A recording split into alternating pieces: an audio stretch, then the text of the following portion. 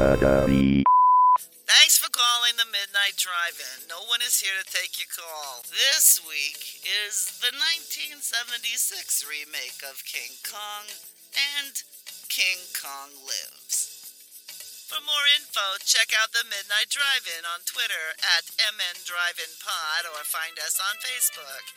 If you want to email us, send it to themidnightdrivein@gmail.com. Remember, no outside food or drink.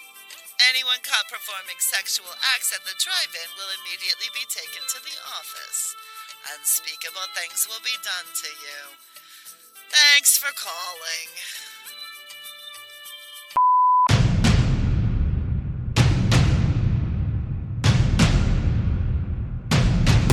Drive away your worries and cares at this drive-in theater. That's why, to familiarize you with the movie rating symbols which will be used by this theater, we present the following guide for parents and young people.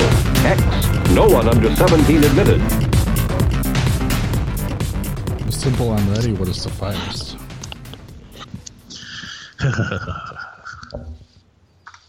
What part of me screaming Kinky Kong do you not understand? You could be screaming that for a lot of reasons. Sounds like you're ready for something else.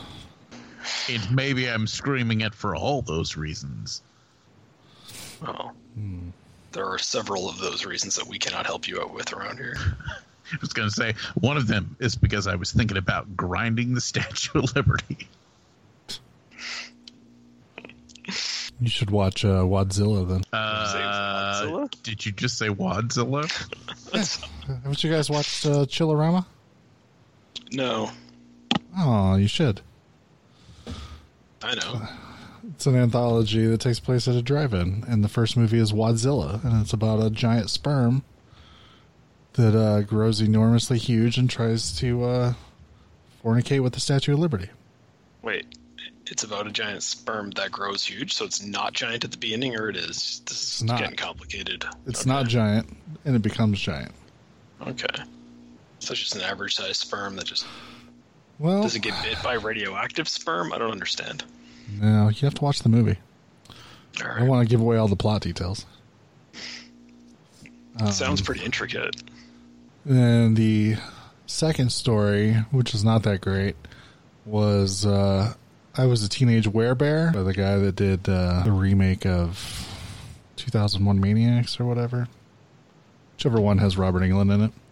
Yeah. It's not super great. But then Adam Green's short, The Diary of Anne Frankenstein, is amazing. I'm already sold on that one. Yeah, it's fantastic. Worth a watch. All right. I will keep it on my to-watch list. No, you won't. It's there. It's just a long fucking list. Yeah. No, I was a big fan of Adam Green and Joe Lynch. They're both involved with it. And it was playing in one of those Dusk Till Dawn horror nights at the drive-in. So I, of course, went. Nice. Adam Rifkin does the Wadzilla story. Who did Detroit Rock City and all that other stuff. That horror classic, Detroit Rock City. I've never seen it. A lot of people seem to really enjoy that movie. So I enjoyed it at the time. I don't recall it that well. It's just teenagers trying to go to a Kiss concert. Mayhem ensues. With Edward Furlong before he became Before overly... Edward Furlonged himself. What the fuck? Edward Furlong was in Detroit Rock City? I think so. Seems like he would be. Was he not? Did I just put him in the movie? If only there was some sort of database one could check to find out who all the actors in any given movie were. That could 100% be correct, but I was thinking that his career had burned out way before that movie came out, but maybe it's just he was in it. Hoping it would have. Time. He was in it, 1999. I think it's right at the end of his career because it was 1999. He was still trying to play a high school kid, but he was clearly already a high school graduate when Terminator 2 came out in 92. Let's see what his movies were around that time. You're going to make yourself sad if you go down this rabbit hole. The movie he did right before it was American History X. Okay. which is really good, of course. It's a good performance. It's not a great performance. I was getting ready to say, arguably the best movie he was in, not necessarily his best performance in a movie, but it's in the discussion of his best performance in a movie because none of his performances are that good. Let's see. So he did that, and then Detroit Rock City. Then since then, I do not recognize. Oh, he was in the Fourth Crow movie. Yeah. Anybody saw that? I did. I'm not happy I did, but I did. Yeah, Him and then David Boreanaz making a mockery of that series. And was it Tara Reid? Yeah, maybe. I only saw it once. Then I don't recognize anything on his IMDb till the Night of the Demons remake, which was like 10 years later. And just in the Green Hornet? I don't remember. With like Seth Rogen, that Green Hornet? Yeah. Weird, but sure. He was in Arachnoquake, which I'm assuming is for Sci-Fi Channel. Why are you assuming that? Because their shtick is just, get like an animal or an insect and then put some sort of natural disaster in it, and you're set. Yes. Then, I got it. I was just I wanted to make you explain it, that's all. And then I don't recognize, he's done a lot of work, but I don't recognize any of these movies until Terminator Dark Fate. Yeah, no, it's all direct-to-video stuff, and not in the era when direct-to-video stuff was worthwhile. I'm not even looking at the list. I'm just drawing that conclusion. I mean, it's literally stuff I've never heard of, but it's like Zombie King, Stitch, Matt's Chance, Awakened, Assault on Wall Street. Assault on Wall Street. That sounds fantastic. Yeah. It sounds like one of those random angry Yui Bowl movies. Yeah. You didn't intend that as a compliment, just to clarify. Yeah, he's consistently been working like within the past 10 years, but it's just a bunch of shit I've never heard of. So good for him, I guess. If he could pay for his mortgage and his drug habit, I mean, more power to him. Hey, man. I bet you his job's more fun than any of our jobs. I guarantee it. I'd be an actor in crappy B movies rather than go to an office. You say, especially stuff on that low budget, you just kind of fuck around all day and then film like 2 scenes and then you're done. Plus, he gets to be kind of the big fish in the little pond there, right? Yeah, he gets to be the big star. I bet you you're right. He's the star. Whereas, and if he was like in a Hollywood movie, he'd either be cameoing as himself or he'd be playing some tiny little role. Even in Terminator, he only got to, I don't know what he did. Was it motion caption for his 30-second scene or whatever? I never even saw that. I probably will one day, but I just watched the scene on YouTube just because I was curious of how they killed him off, but I haven't watched the movie. Yeah. Which I guess that's one of those things for Terminator Dark Fate, he dies in it. I was going to say, whenever he was in T2, he really should have just got some teeny tiny bit of points on that movie, and then he could have just rode that wave for the rest of his life instead of being sad Edward Furlong. But he had that Pet Sematary 2 money coming up, so he didn't need to worry about it. Yeah. I'm now all I'm thinking about is how much fun it would be to hit the point of your career where you get paid to cameo as yourself and stuff. That'd probably be great. Like that short window of Neil Patrick Harris's career, but then he like actually restarted his career. Yeah, exactly. Except I wouldn't want to restart my career. I just want to stay in the cameo as yourself phase. Yeah, Doug's cameoing in this movie. We got to go see it. Everybody's like, who? Well, yeah, I mean, I'd have to have had a rich and famous phase before that in order for this plan to work. I'm not suggesting I'm going to try it now. Quit my job, move to Hollywood, and volunteer to play myself in movies and see how far that gets me. Yeah, that'll work. They'd be like, you are, and I'd be like, come on, you don't know who I am? I'd be like, what? Yeah. Just keep playing the "you don't know who I am" card. Yeah, until somebody feels ashamed enough they pretend they know who you are. Did anybody else watch this Ezra Miller choking video? I I'm one of the people that, so apparently it's been confirmed a bunch of times that that's real. That seems real fucking fake to me. Like, doesn't it look like he very gently, like he acts badly, grabs this woman and then gently sets her on the floor and everybody's like, bro, no, dude. I haven't watched that yet. Apparently people are losing their fucking minds. He's going to lose his Flash money if he doesn't figure out how to fix it. Now is not the time to have a scandal when everybody's stuck at home with nothing else to do. Right. The internet's a shitty enough place when everybody's at work all day.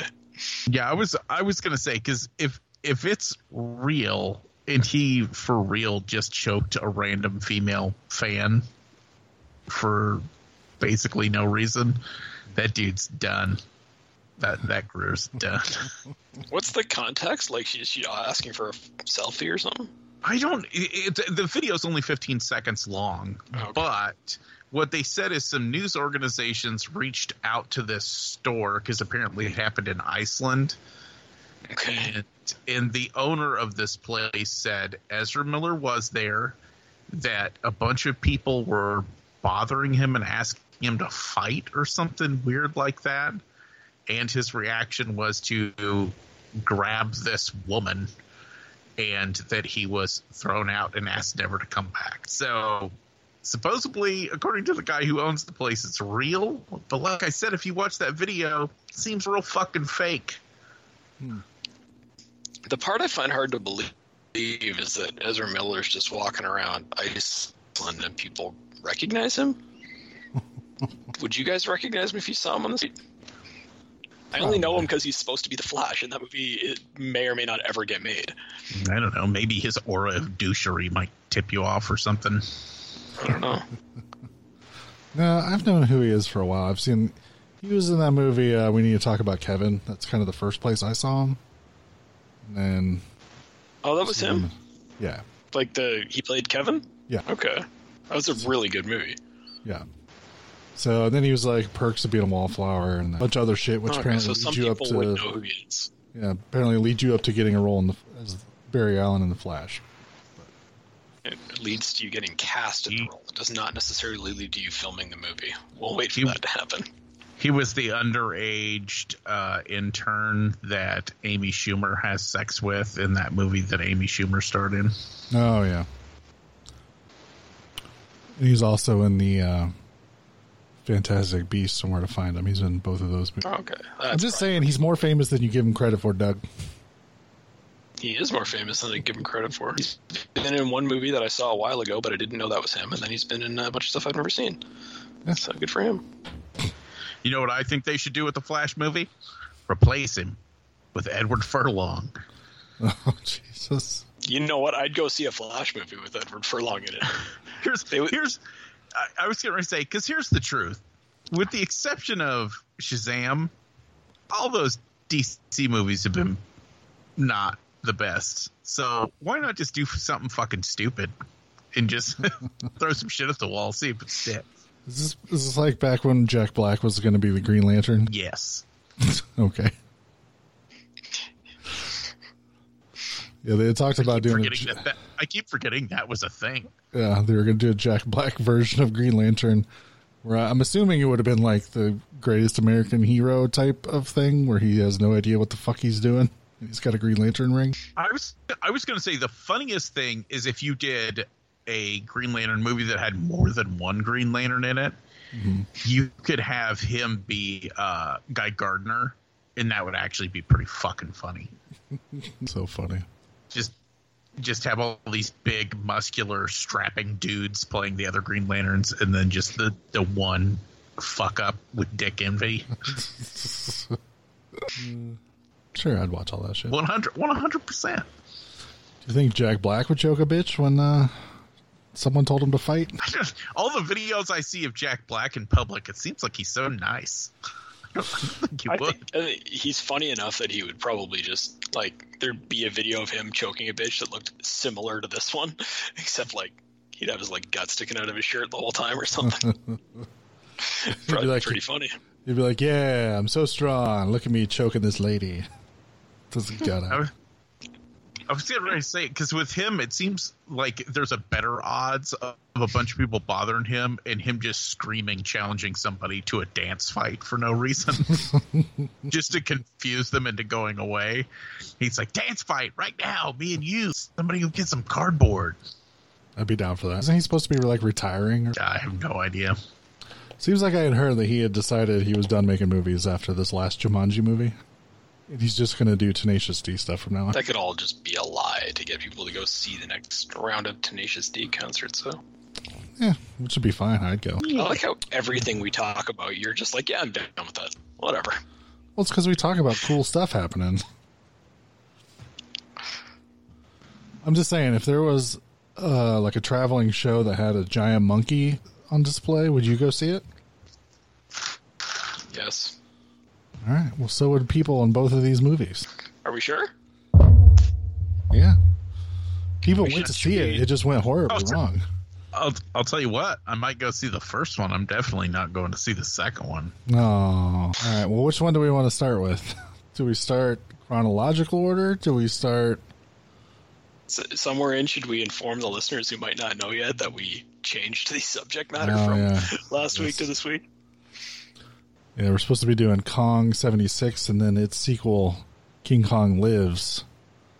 But it turns out, back in the day when apparently you could buy King Kong Lives for $5 in the $5 bin, but not no more. They locked Yeah, we that all shit should- down. We all should have invested in that $5 DVD that was floating around Walmart forever because turns out it's $113. $113 I saw it for on Amazon Canada. And I'm like, what the fuck? Could have spent $50 and then made $1,000 off of it. Yeah. For a movie that's like in the list of one of those worst movies ever type things. Well, that's why I just assumed it would be on like a few streaming services for free because nobody's going to buy this movie. So why not just throw it out there and Yeah. Throw it on Just digital. watch it. Make some money off of it. I'll tell you guys, the worst part of this whole fucking thing is out of everything that was going to be involved with this week, I was really excited to see Linda Hamilton in the fucking movie. Right? And I didn't get to see Linda Hamilton in the fucking movie. Instead, I saw some weird little Kong. Why he's so little? You know what you can see her in? Terminator 2 with Edward Furlong. That's true. it all comes back to the furlong. Always does. So let's Right. talk about Terminator 2 instead of Son of Kong. It's too late. I watched Son of Kong. All right, well, let's talk about Son of Kong. Noah, since you love it so much, why don't you tell us about Son of Kong? I don't know. What the fuck was the plot of this movie? I don't. It was only an hour long.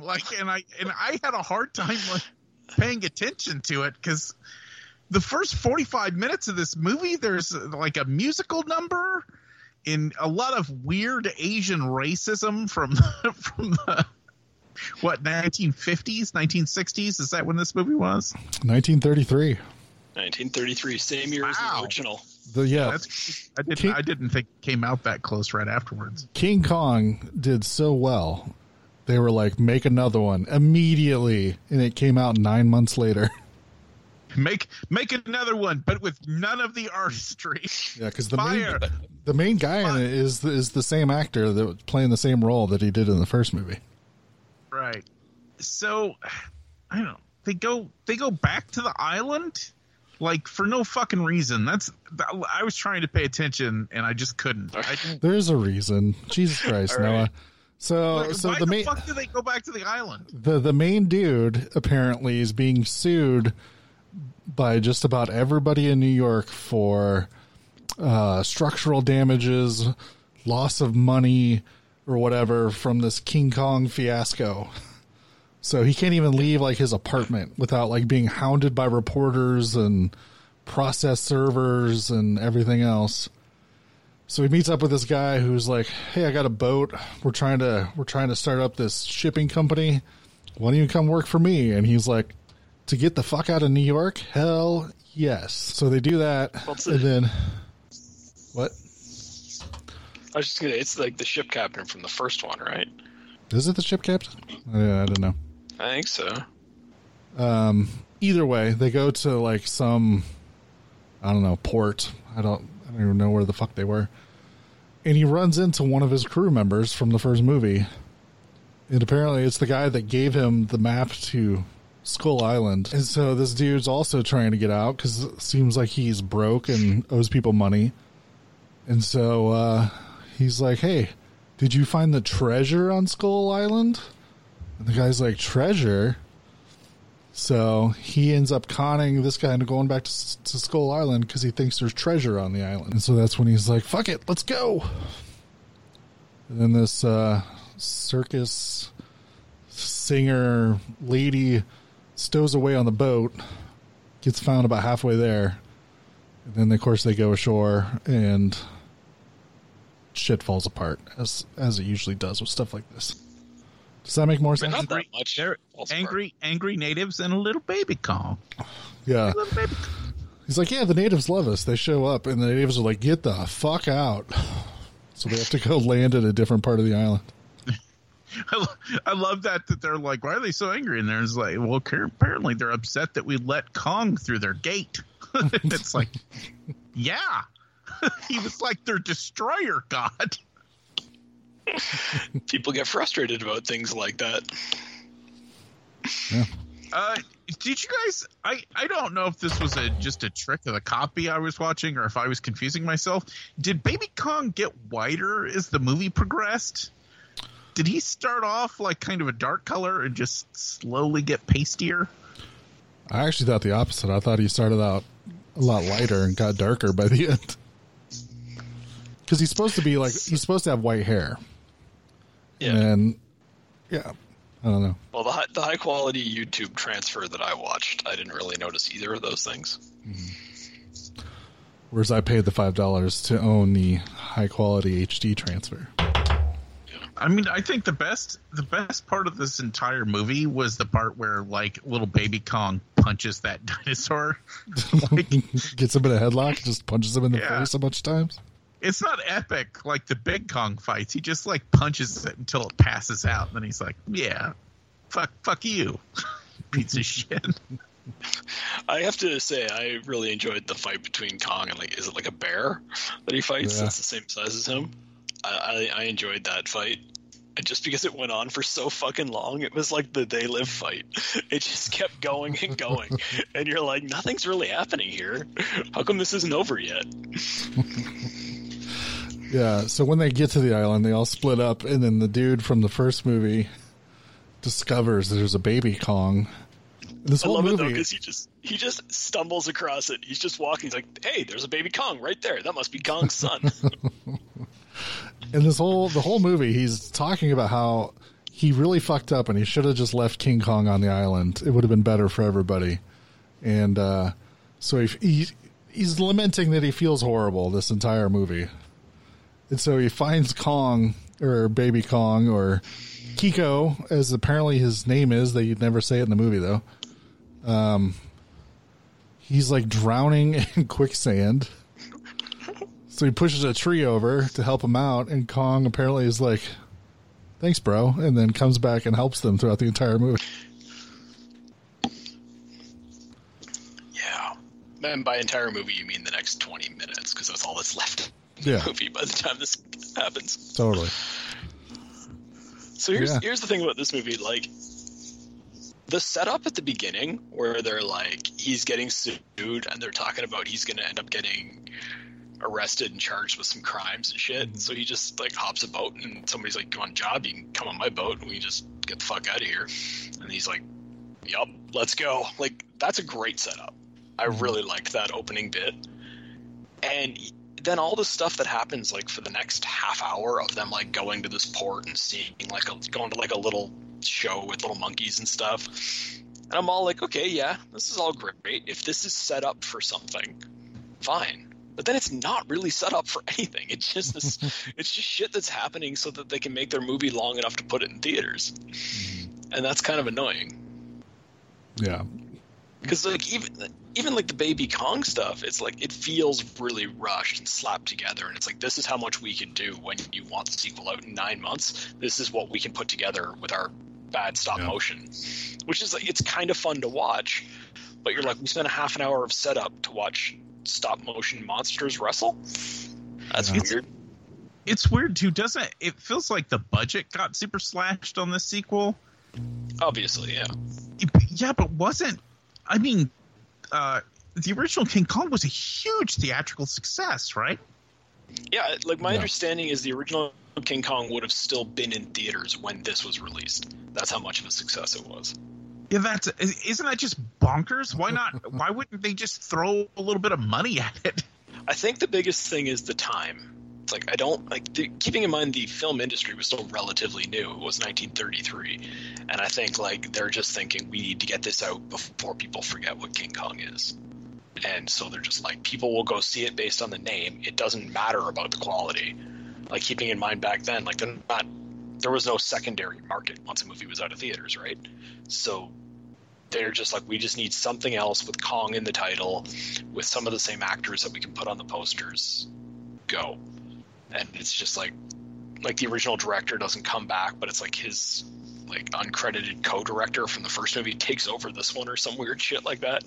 And it's just like, okay, they're just like, get people there. And they're like, we don't have time to build a new suit. Like, we don't have time to write a good script. We don't have time. He certainly can't be coming across the ocean back to North America again. We just don't have time for any of that. We have 9 months to get this movie out. Go, go, go, go, go.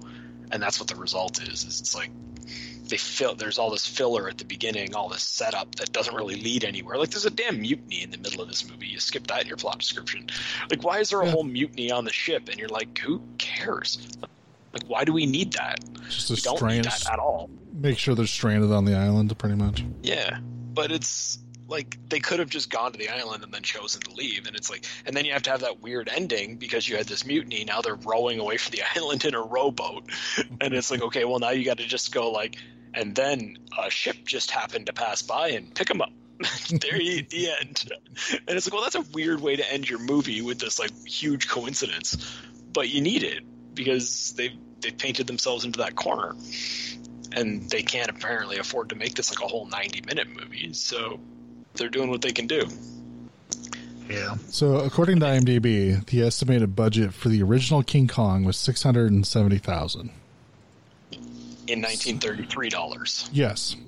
Jesus. Now, the estimated budget for Son of Kong was $250,000. Yeah. So it's way less. Yeah. And it's obvious that you can see it, right? Totally. Like because individually a lot of the scenes are not bad, but you can tell that they're just filming what they can do as quickly as they can and moving on.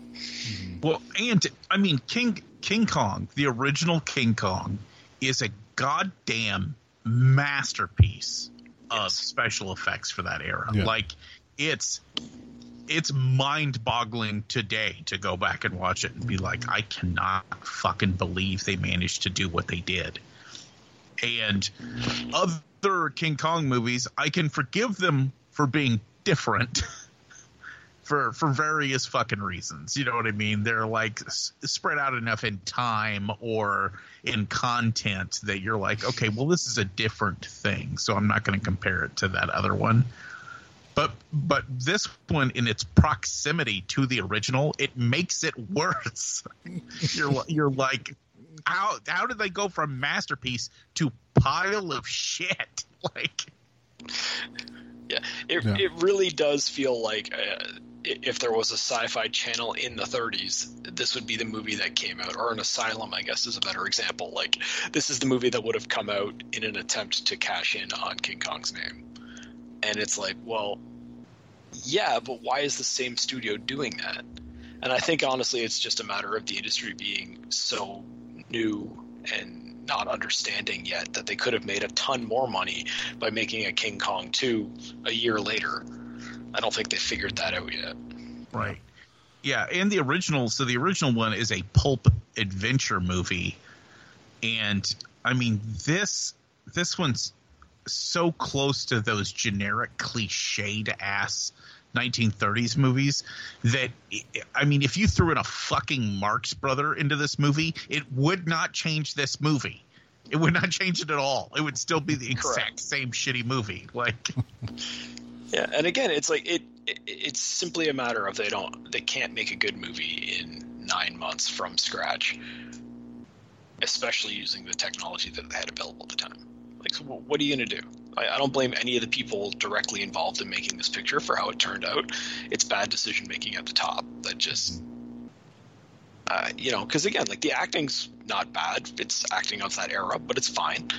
The special effects are fun, but this is a direct sequel to a movie like you said that had these great special effects, and then they're just moving on to this weird stop motion stuff, which enjoyable to watch the individual fight, stuff like that, but you are comparing it to King Kong, and it's just not that. It's nowhere near that in quality or in this movie. Just lacks like the soul of the previous film, and it's weird.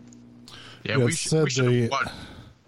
It said the producer's enthusiasm for this movie was curtailed when he was told that he had less than half the budget of King Kong to work with, and he had to have it in theaters within 6 months for Christmas 1933 release. So it was even worse than I thought. Yeah, that sounds like some Roger Corman shit before Roger Corman existed. Pretty much, yeah. And then Willis O'Brien, who did special effects on the first one, has said that, since the studio knew absolutely nothing about the stop motion process, on the first one they just let him do whatever and didn't really tell him what to do. But apparently on Son of Kong, they became so involved that O'Brien just stopped showing up to work because he was so pissed off at him. And his assistant basically had to finish the animation without him. He even asked them to have his name taken off the movie, and they refused anyway. Wow. It's so weird because like looking at these and you just go like, why would you try to pass the creature that shows up in this as Kong's son? It doesn't even why they don't look anything alike. It's partially it's just that they've designed him to look differently. Partially it's that he's entirely stop motion, and then partially it's just he's not particularly well made. Like you say, it's made by an assistant. I have no problem with that. That makes sense to me. This is what happens when you let the assistant be in charge of making the model. Yeah, apparently they took the model from the first one when he's fighting the T-Rex and then stripped all the clay off the armature and sculpted this version over top of it.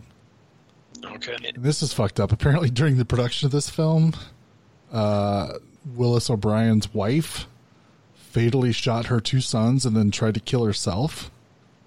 Just to avoid being associated with this fuck? Apparently she said she survived her attempted suicide, but this incident all but destroyed O'Brien. After this, he steadfastly refused to discuss this movie. O'Brien's protege, one Mr. Ray Harryhausen, had many questions about the making of this film, but they remained unanswered as the memories were far too painful to relive. Jesus. That's fucked up, but yeah, doesn't seem like it should necessarily have much impact on the film we see on screen. I'll see why we got to suffer as a result of it. Yeah, we probably should have watched King Kong Escapes. Is there one called King Kong Escapes? Oh yeah, that is King Kong with a weird shaped head fighting a robot. Oh, is that one Japanese? No, that is Niku de Ketsu or whatever the fuck it's called. There's a whole lot of King Kong movies. Yeah. I was trying to find random ones, but we just randomly went with part 2. We were like, whoa, the part 2 that we can't find. Let's watch a different part 2. It's essentially what happened. And it's not, honestly, I didn't hate watching this movie for free on YouTube. Because, say, the fight scenes were kind of fun, and when you're in your house and you've got your phone in your hand, it doesn't matter that the first half's that boring. But I kept waiting, okay, what are we building towards? And we're not building towards anything. There's no plot to this movie. It's just a bunch of shit that happens. Yeah, they show up. They do actually find treasure, and then there's an earthquake, and the entire island sinks. Which, yeah, that feels like some writer going we can't let them do this to us again. We're not putting up another one of these next summer. So fuck this shit. Sinking the island. And then Baby Kong gets his foot caught in a mountain and drowns, which is horrible. It's horrible, I agree, but what else were they going to do? Put him on the fucking rowboat? He was dead anyway. It's almost better that he got to go quickly Yes. than he just died of exhaustion trying to swim for Asia. I think my answer would have been like, let's not sink the island. Let's figure out a better ending to this movie. Yeah, like, I don't know. I don't know how you could have ended this movie based on how it started, but once they get to the island, you need to give them an adventure. Maybe their adventure is trying to figure out a way off the island or something. But Gilligan's Island style. yeah, or yeah, I don't know. Like this whole thing where they're just like they keep coming across awkward situations, and Baby Kong just has to show up and save them all the time for like 15 minutes, and then it's just over all of a sudden. And there's like the guy lies and says there's a treasure, and then there just is one. That's fucking weird. What's that about? Like that's poor script writing, in my opinion. Like if you just lied and told somebody there was a treasure on a particular island, and then you got there and there actually was one, you'd be pretty fucking shocked. How stupid is the girl? What the fuck is her name? I know the part you're referencing here. Is it the end when basically, you know, the main guy and her are going to end up together, and because they do escape with like this jeweled thing, I don't know, and apparently it's going to be worth a shit ton of money, and he's like, well, we're going to split it 4 ways. You'll get a quarter, I'll get a quarter, and then the other 2 guys will each get a quarter apiece. And she's like, well, couldn't we split it 3 ways, a quarter, or, you know, a third for them, a third for that other guy, and then a third for us? And I'm like, you're an idiot. If we split it 4 ways, you get half, which is more than a third, dummy. I was watching that. I was getting like so angry at her. I'm like, there's no way. I was just my instinctive response is there's no way I'd settle down with a woman who made that dumb of a money comment. You know, quickly she's going to go through that third of the money because she's not going to understand. No. God, what a bitch. So frustrating. Oh, Noah just sent us the image of King Kong escapes where he's fighting a robot ape. Yes. Well, you should have spoke up. I would have watched that too. I don't know. It's the weird thing about this one is that the robot ape looks way better than Kong does. All right, stop sending us pictures of better movies that we didn't get to watch. I don't know. Does anybody else have anything else they want to say about this movie? No, like, come on. Nope. There's no. Why are we talking about this movie? This is barely a movie. This is the biggest. This all this does is prove that Hollywood has always been like this. This is the equivalent to all those stupid like direct-to-video sequels to like every mildly successful horror film in the 90s. That's what this is. Like we're not doing shows based on all of those. Yeah, It's true. we will. But this movie. It's not that it's necessarily bad. It's that it's completely pointless. Nothing fucking happens that has like one scene doesn't necessarily have impact on the following scene. It's just shit that happens all in a row, and then they go home. Correct. And they never address the fact that when they get fucking home, he's still just going to have 11 lawsuits waiting for him, probably more. So Yeah, they're talking about how rich they're going to be. I'm like, but all that money's going to have to go to lawsuits. But I don't know, maybe it's the 30s. Maybe you can't find people that easily, so they'll just go live somewhere else. yeah, if they did not return to the States, I guess they could get away with it. Or like if that girl wasn't so fucking dumb, they could just keep a quarter of the money in her name instead of putting it in a joint account, and then nobody would be able to get it. I don't know. But she doesn't want a quarter of the money. She wants half of a third, which is way less. What a dummy. All right, well, Doug, why don't you fill us in on how they decided to remake this movie in 1976?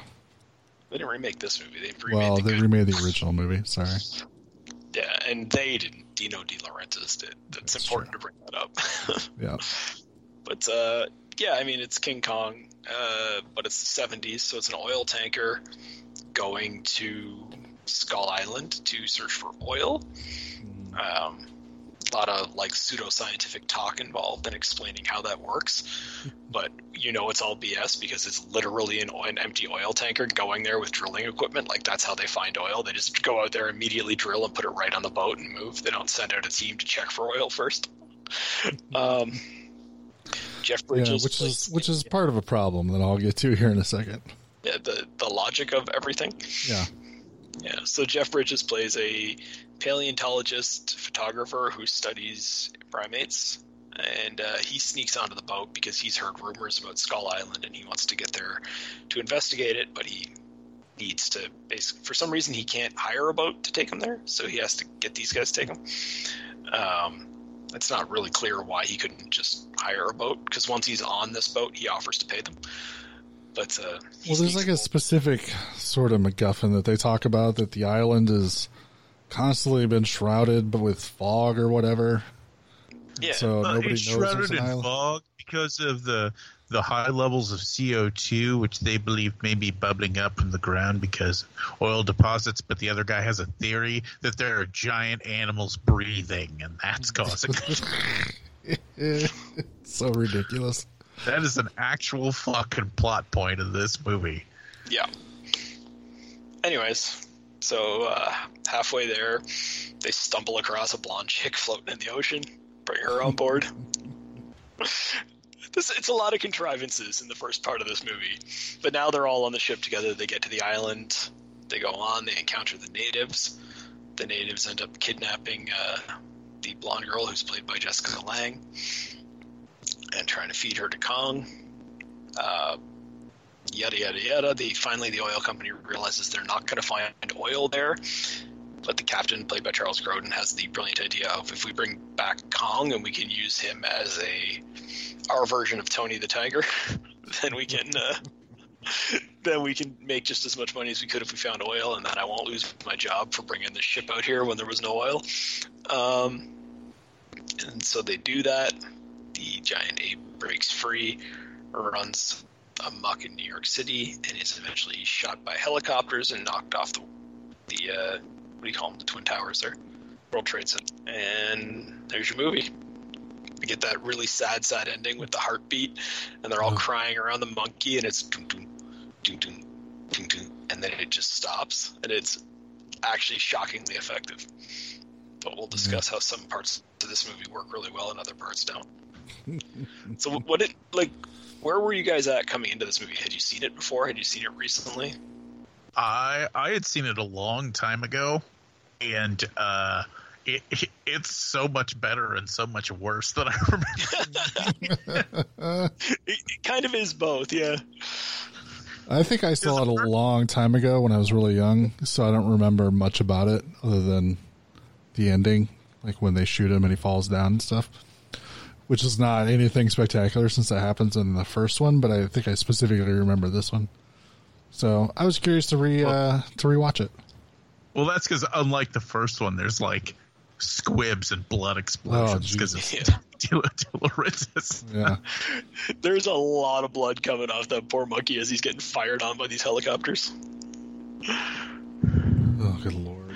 I liked the little subplot as they were at the ending there, where they're like, Jeff Bridges' character is the only guy that kind of understands primates that's around, and so they're like, he's like, I can predict exactly where he's going to go based on his behavior and based on the outlay of his island and all that. He's like, all I need is your word that you won't harm him. He's like, running toward the ape, going, come on this way, get your giant nets ready. And then also these helicopters with giant machine guns pull up, and you're like, oh, they've been messing with that guy's head, and he's not happy about it at all. Yeah. So the weird thing that bugged me is just the amount of like nonsensical. Well, Horny Kong is pretty funny, but just we'll get to Horny Kong in a few minutes. The nonsensical reason to get everybody on this boat. It's like Jeff Bridges stows away, and then Jessica Lange is apparently fell off a boat or whatever that was possibly going to take her to Thailand to do a porno movie. It's very important to discuss what happened with Jessica Lange, because the actual story that she gives is she was promised an acting job. So she gets on this yacht with this like producer and some other people. As they're traveling across the ocean, everybody else goes downstairs to watch porn, and she doesn't want to watch it with them. So she goes upstairs by herself, and then the boat explodes for reasons unknown, and she's the only survivor because she's flown free. She's pushed into the ocean because she wasn't watching porn with everybody else on the ship.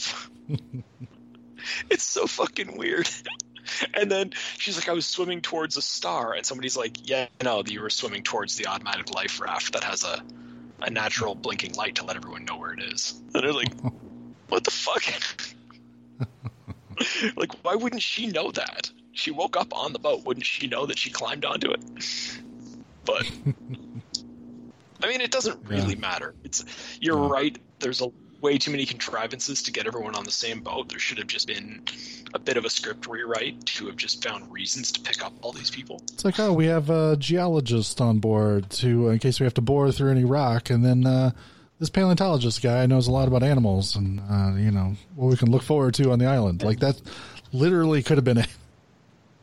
Well, you could have just had the Jeff Bridges characters. He offers to pay them. He gives them his real name, his real credentials. He offers to pay them. Why not just have him show up and say, like, I understand you're going here. I want to go there. I'll help fund your expedition if I can come. Yeah. And they just let him on the boat. Like, rather than have this, like, weird little game where he, like, bribes his way onto the boat and pretends to be drunk and then climbs up, like, a weird rope thing with no one noticing and all this other stuff. And you're like, all that's unnecessary. Did anybody think that Jeff Bridges' character at the beginning looked weirdly like Kurt Russell's character from The Thing? Yeah. Because they looked the same back then. Pretty much. I was like staring at him for a minute, and I was like, he looks so familiar like that. And I was like, oh, that's weird. That's weird how similar they are. Like McCready? Yeah. It's like, we're going to take a blood test to see who is an ape around here. What the fuck is this movie? And then I was sitting, so as the movie started going, and I slowly had the realization that Jeff Bridges was in this fucking movie, which I did not fucking remember that at all. I'm sitting here staring at it and thinking, oh, so Jeff Bridges is going to be like the action protagonist in this movie? That doesn't make any sense. And it's like, no, he's just a super chill dude. Super chill dude through the whole movie. And I was like, oh, yeah, that makes way more sense. There isn't really an action protagonist in the movie. The ape is involved in all the action, and everybody else gets like a little bit of action sequences here and there. Yeah, if anything, Jessica Lange has more action sequences than just about anybody else. Yeah. It's like just because she's like giant monkey hand. Yeah, like raising and lowering her in a giant monkey hand. Which I have to like that practical hand that they have that picks her up and stuff. It does look really good on screen. And there's a couple of times where they do like a composite shot, so they've got like because man in suit is playing the actual ape, and then they've got the giant hand in the foreground picking her up, and it looks surprisingly good. Like you can see what they've done, but it looks surprisingly good for a 1976 movie, especially a 1976 Dino De Laurentiis movie. Yeah, I was gonna say for 76 effects, like I thought the special effects were done pretty fantastically. I was going to say unpopular opinion, but I personally think that this is the best looking Kong of all the Kong movies. I don't have a problem with that, actually. Yeah. Like I think this is a better version of the 1933 Kong. And like that's not a criticism of the 33 film. It's just they first had something to go off of, and then secondly they had better special effects. I think Rick Baker designed the face. Yeah. And it's like, well, it's not a criticism of other movies for that. And I mean, obviously the 2005 version is a completely different thing, and then you got Skull Island. Yeah, they tried 2005. They tried to make it look more like an authentic ape. Yeah, which I think worked against it. Yeah, I mean, and you can have your opinion on that, but in 1976 they could not make it look like an ape, so they made it the way they could, and Man in Suit was probably the right way to go, and it works pretty well, I think. Yeah. Like, yes, it doesn't look like a real ape, but it looks good for what it is. I was going to say, and then the newest one, Skull Island, I feel like what they did was they tried to, instead of making it look pure ape, they made it look like a new Rise of the Planet of the Apes ape, but bigger. Yeah. I was going to say sort of like a mixture between a gorilla and a chimpanzee a little bit. Right.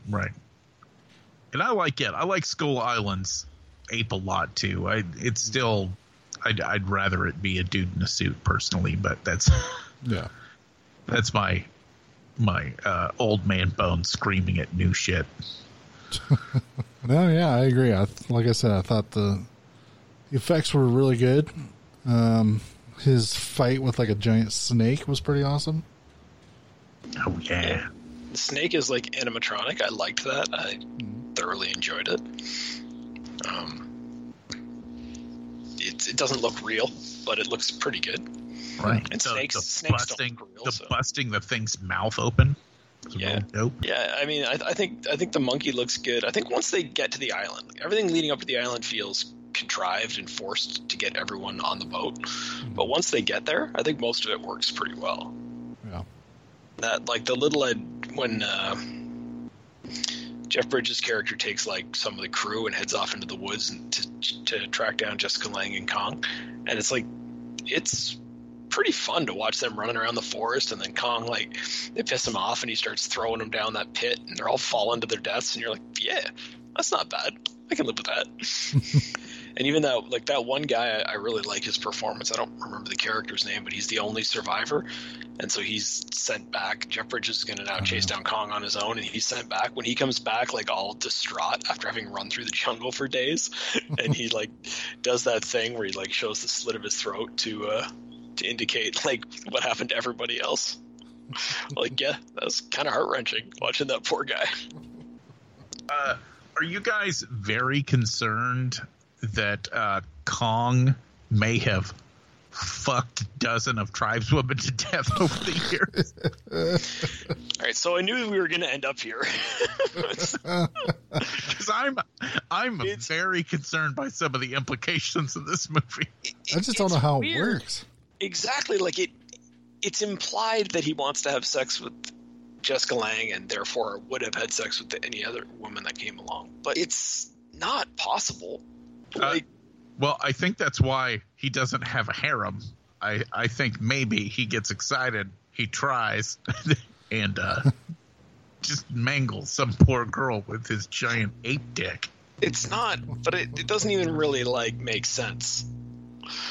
Like, you can't even picture it. It's not like, it's not a little too big. Like, I don't know. It's not clear. Basically, I guess would just use the person as lube, just like crunch them up and then start masturbating. I don't know. All right. Yeah, all the implications are horrible. The scene where they kind of mimicked the original, where he's rubbing her with his finger, and he knocks the shoulder strap off of her dress, and she gets very upset about it. And in this, of course, instead he pulls out her teats because it's the 70s and they need some teats in this movie. But it's the look they put on Kong's face whenever he does it, where he's like, he looks, I mean, it's hard to describe. He looks like the sound Herman Munster makes when Herman Munster Does it remind you of Peter Boyle and Young Frankenstein at the end? Yeah. I just, like I said, it's that look on his face. I was just like, oh no, he killed all those poor tribeswomen. Well, I mean, we always knew he was killing them. We just didn't, like, they wouldn't have to keep bringing more if he wasn't killing them. So we know that that's what's been going on in all the movies. It just seems a little bit more aggressive in this one. And all it is, it's just because they imply that he's doing it with his dick. Like, that's so much worse. If you were in a horror movie and somebody was like, Leatherface is going to kill you, and you'd be like, oh, that's not good. And they'd be like, he's going to beat you to death with a hammer. You'd be like, oh, that sounds real bad. But if they went, yeah, he's going to kill you with his dick, you'd be like, oh no. There's some truth to that. All it is, like, for people who haven't seen it in a while, it's just them trying to do the, like, kind of cute semi-romantic thing between the lead actress and the monkey that shows up in all these versions. It's just the 70s, so they have to make it sleazier, and it really does create awkward implications. Yeah, I like it. Like I said, I like most of it. I think the I agree with you guys that the beginning of the movie is real contrived. Like they don't need all that extra stuff to set this up. I don't get why they tried so hard. I think what they're trying to do is be epic, because they're also coming in like it's King Kong, so they're already anticipating it being an epic film. It's coming in shortly after Jaws. Like they want this to be their big, huge, successful movie, and they want it to be this epic drama. And in a lot of ways, I think they're successful.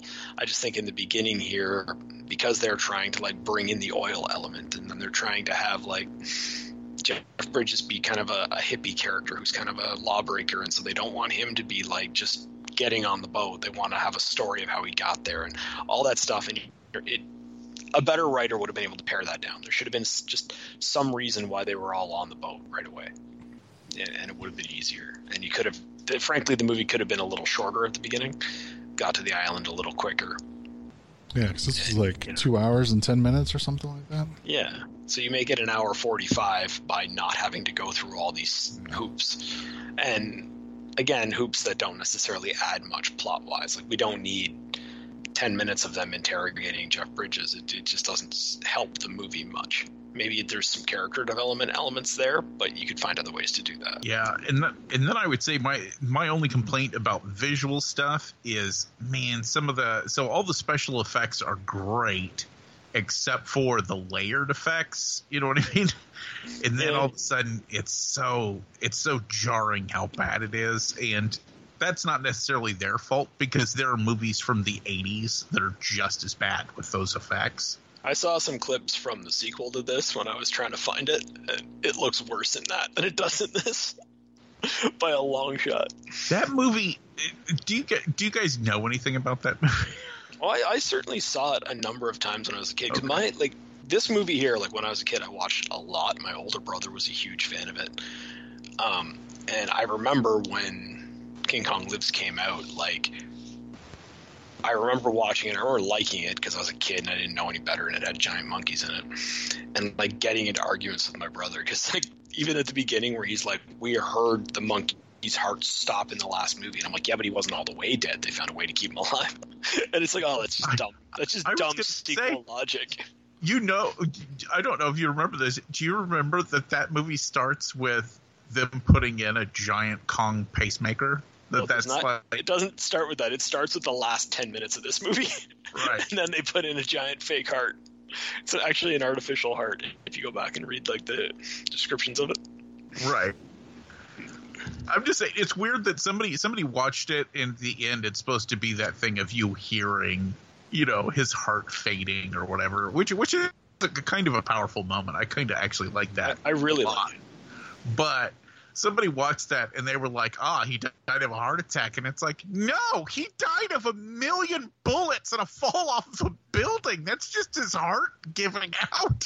Like, it's funny because they do kind of like the Michael Myers thing where it's like, if you just lay still for 10 years, you'll be fine. You just, once we fix like one of your base medical problems, you can just get up and walk around and start wreaking havoc again.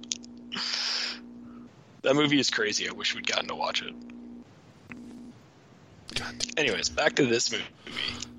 How do we feel about Kong's rampage on New York City? I like it. Yeah, me too. I like a lot of it. I just think it looks fun. It's not like, I don't know if it's not convincing necessarily in a lot of the cases, but it's fun to watch. And that's all I really care about, because it's a giant monkey trashing a town. So I just want that to be fun. I do like the show, the big Kong show, whenever they finally get there. Yeah. It's so over the top and it's so fucking dumb in some ways, but at the same time, it's so fucking 70s for them to point and be like, look at this commercialized garbage. You know what I mean? Like the giant gas pump coming out and stuff, and it's like, oh, fuck you and fuck your company and fuck everyone involved. But look how much money they made by having a tiger at the gas pumps for Esso, so they just make sense to have a giant animal if a normal sized tiger made that much money.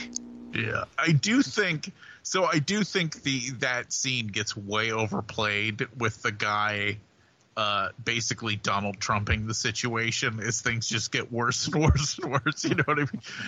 He's like, don't worry, folks. He'll never get out of the thing. Like he breaks his arms for it. He's like, it's all right, folks. That cage is unescapable, certified by the city. And by the time he gets done saying it, like Kong hasn't broken into teeny tiny little pieces. And he's like, it's still all right. His legs are shackled.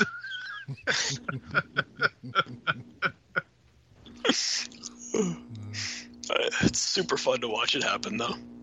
And then all the bad guys get stepped on or eaten, which is great. Were you guys a little disappointed? So whenever he specifically steps on that one guy, and the camera's kind of on his foot as his foot's coming up, and then there's a hard cut away from it.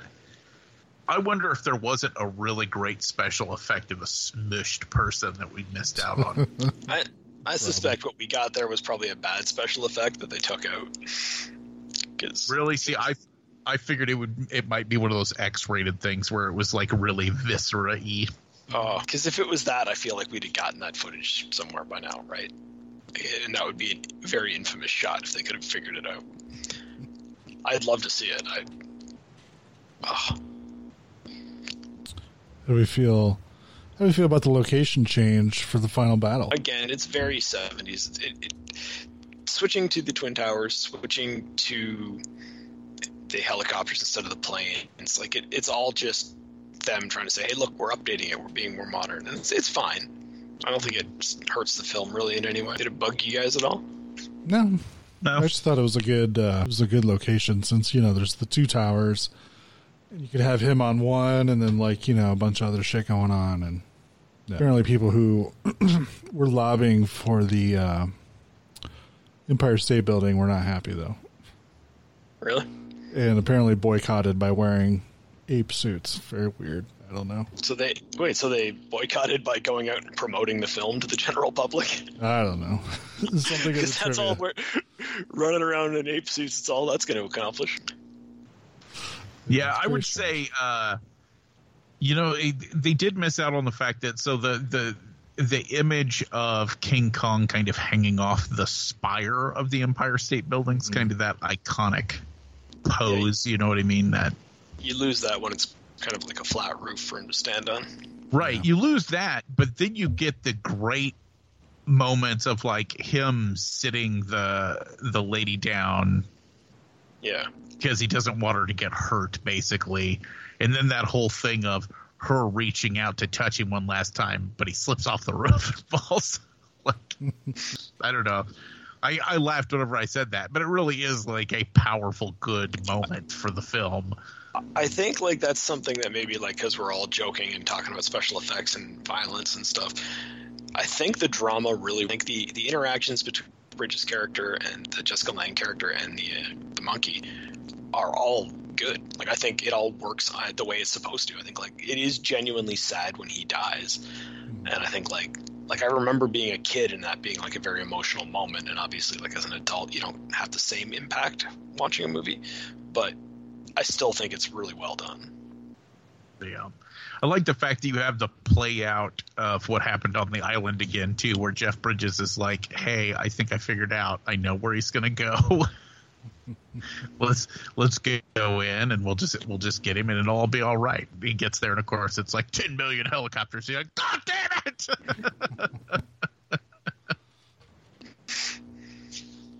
We didn't talk to. There's some interesting updates when they're at the island. Since we're kind of on the subject of updates, I liked, in all these different versions, they always have to have a way to capture the ape. And here, well, it's the 70s. He just radioed back and had them drop off the supplies they needed to do it. That's clever. That's a good little piece of writing. Now we don't have that question hovering of why do they have this chloroform on this boat? I was getting ready to say, throw him in the chloroform pit. But it makes enough sense that they had planes drop it off. And I've really liked when they were using the radar to track the monkey, and it was just that red blip on the island. And at first, they didn't know what it was, but as an audience, obviously, we know what it is. Thought that was fun. There was a lot to like about this movie. I really enjoyed it. Yeah. It was definitely better than I thought it was going to be. for some reason, even though I thought I'd seen it before, I still felt like I was like, oh, that's that kind of crappy remake of King Kong they did in the 70s that I remember hearing wasn't so good or whatever. But rewatching it, I thought it was done pretty well. It was probably about the best way you could remake it in the 70s. So, yeah, I enjoyed it. Anything else that people really like? Any favorite parts? People getting smushed or anything like that really stuck out to you? I like that Jeff Bridges and Jessica Lange are running away. And eventually she's like, look, we're far enough away. Let's just go get a drink because I'm like really, upset and pissed off or whatever. So they go into this bar and they have a drink and Jeff Bridges is like, all right, let me go get something. And you see the giant monkey hand just reach right in and grab her. I'm just like, what the fuck? That was fun. The best part of that was in the background there was like lines of dialogue being broadcast over like a megaphone about how looters will be shot. Please leave the area. Do not stick around. And then when they go in the bar, Jeff Bridges is like, well, I don't want to get shot, so I'm paying for these drinks. And it's just an empty bar and he's just leaving cash there.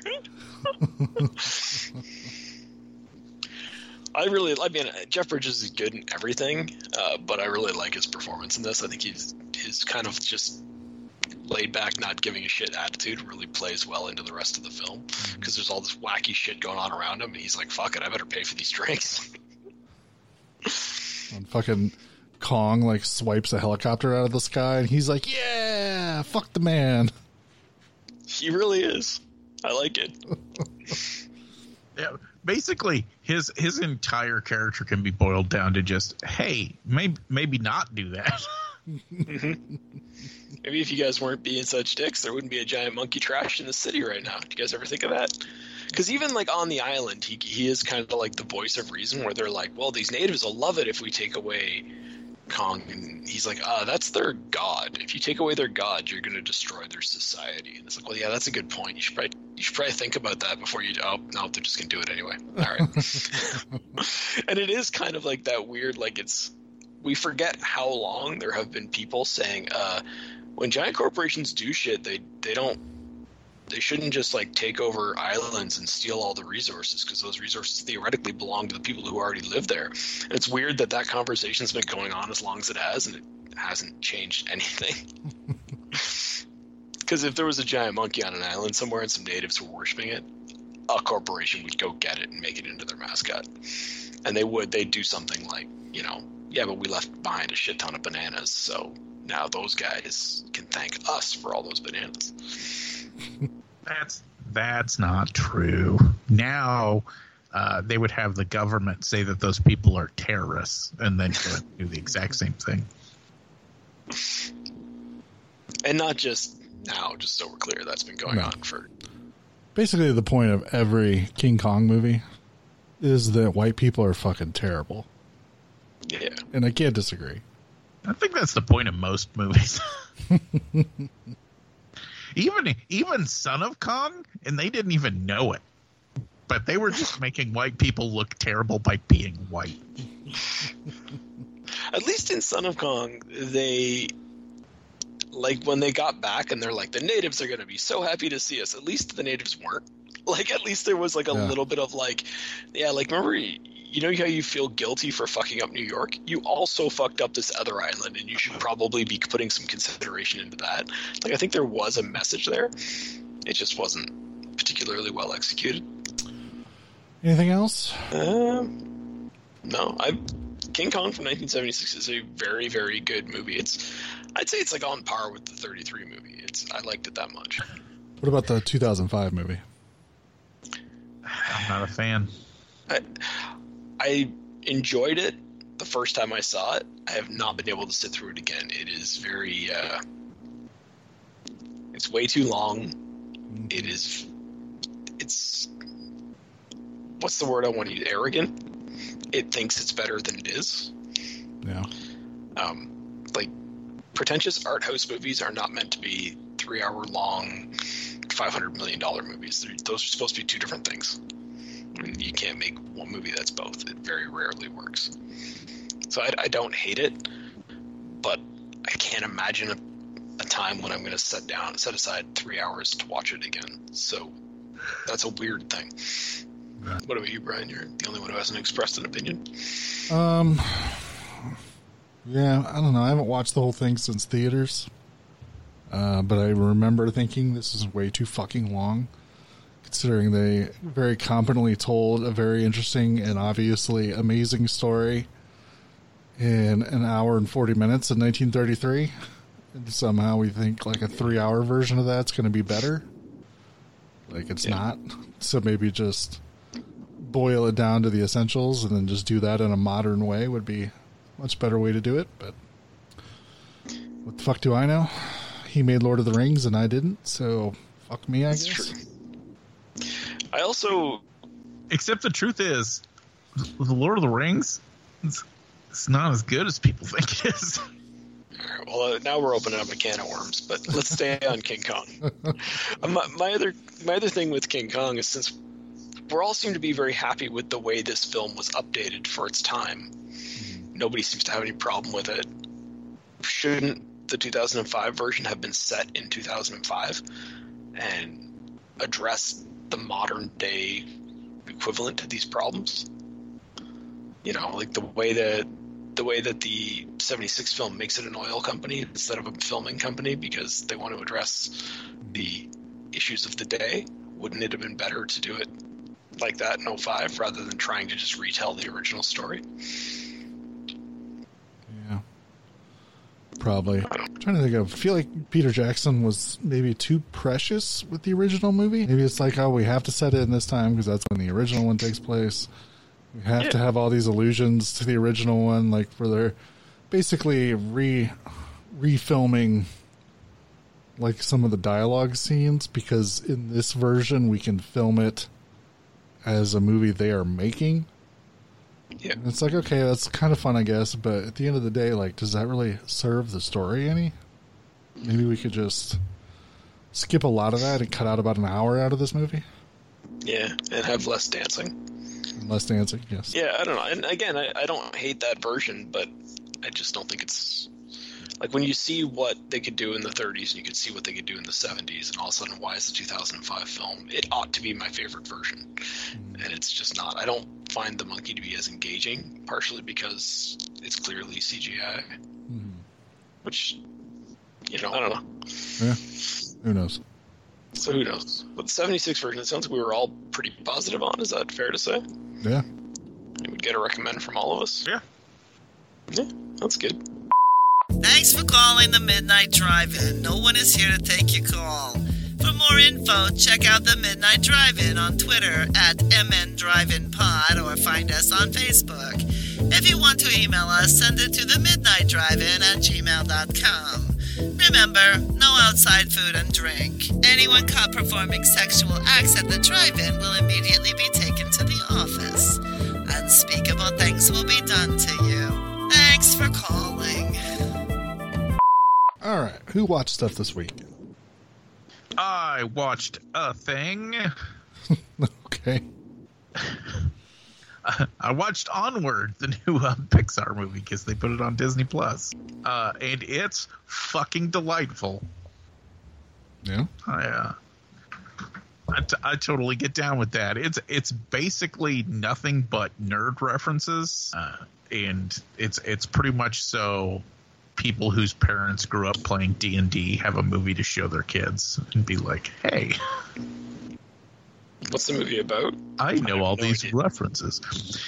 So it's kind of hard to explain. So there is an elf and his brother and their mom. Their dad died when the older brother was very young, and basically I think before the younger one was born. I think it's while they were pregnant or something like that. And they live in a world where... So originally the world was full of magic and all this kind of stuff, and there were wizards and heroes and all that kind of stuff. But over time, when technology came around, people basically just completely abandoned magic because technology's way easier is pretty much the excuse that's given. Be like, learning magic's really, really hard. So nobody did it anymore. And so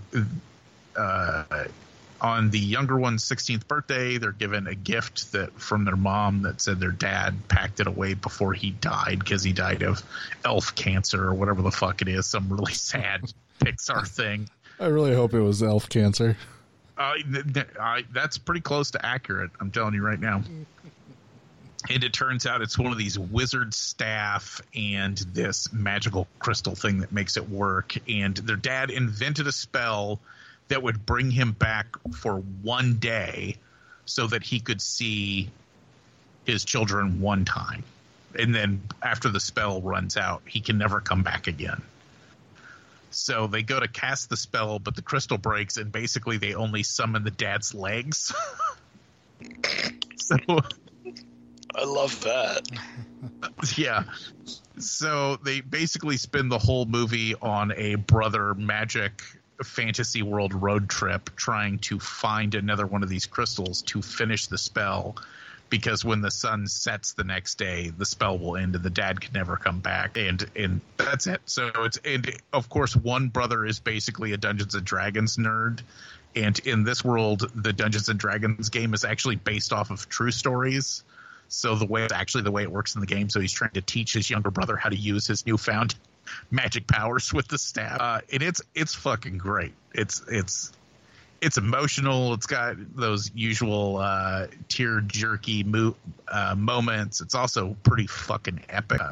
I think a lot of the jokes are going to go right past people because people don't know what a gelatinous cube is if they haven't played D&D. But there's an ongoing joke in the movie about gelatinous cubes. You do if you watch Wayne's World. That's true. True, but all that kind of stuff. And like, there's this whole joke about like pixies don't fly anymore because once again they've all given up on magic. So pixies are basically motorcycle gangs.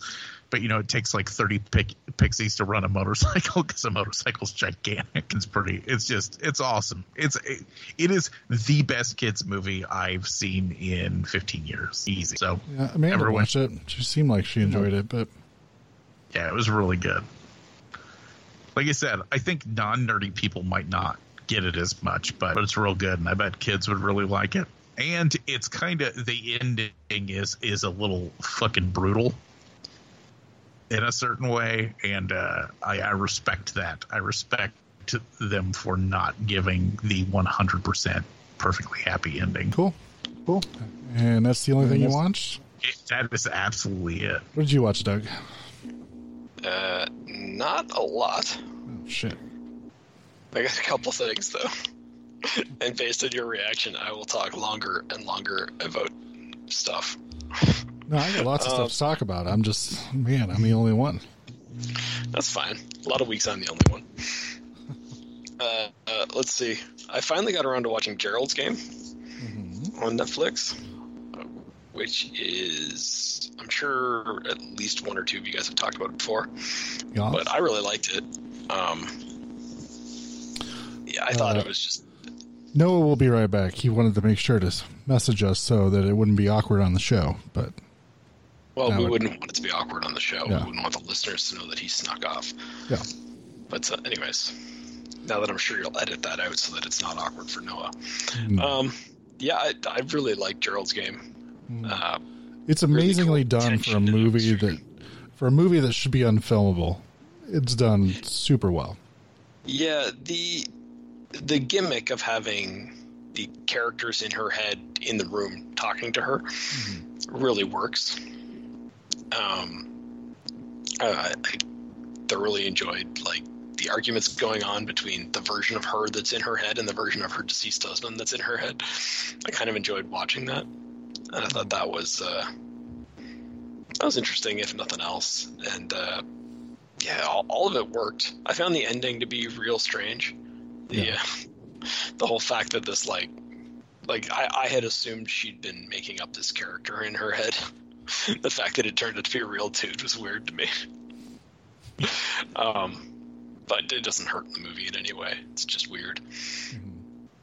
So yeah, I mean, it's hard. It's a hard movie to discuss because so much of it is about the atmosphere and just the performance from the lead actress that is solid.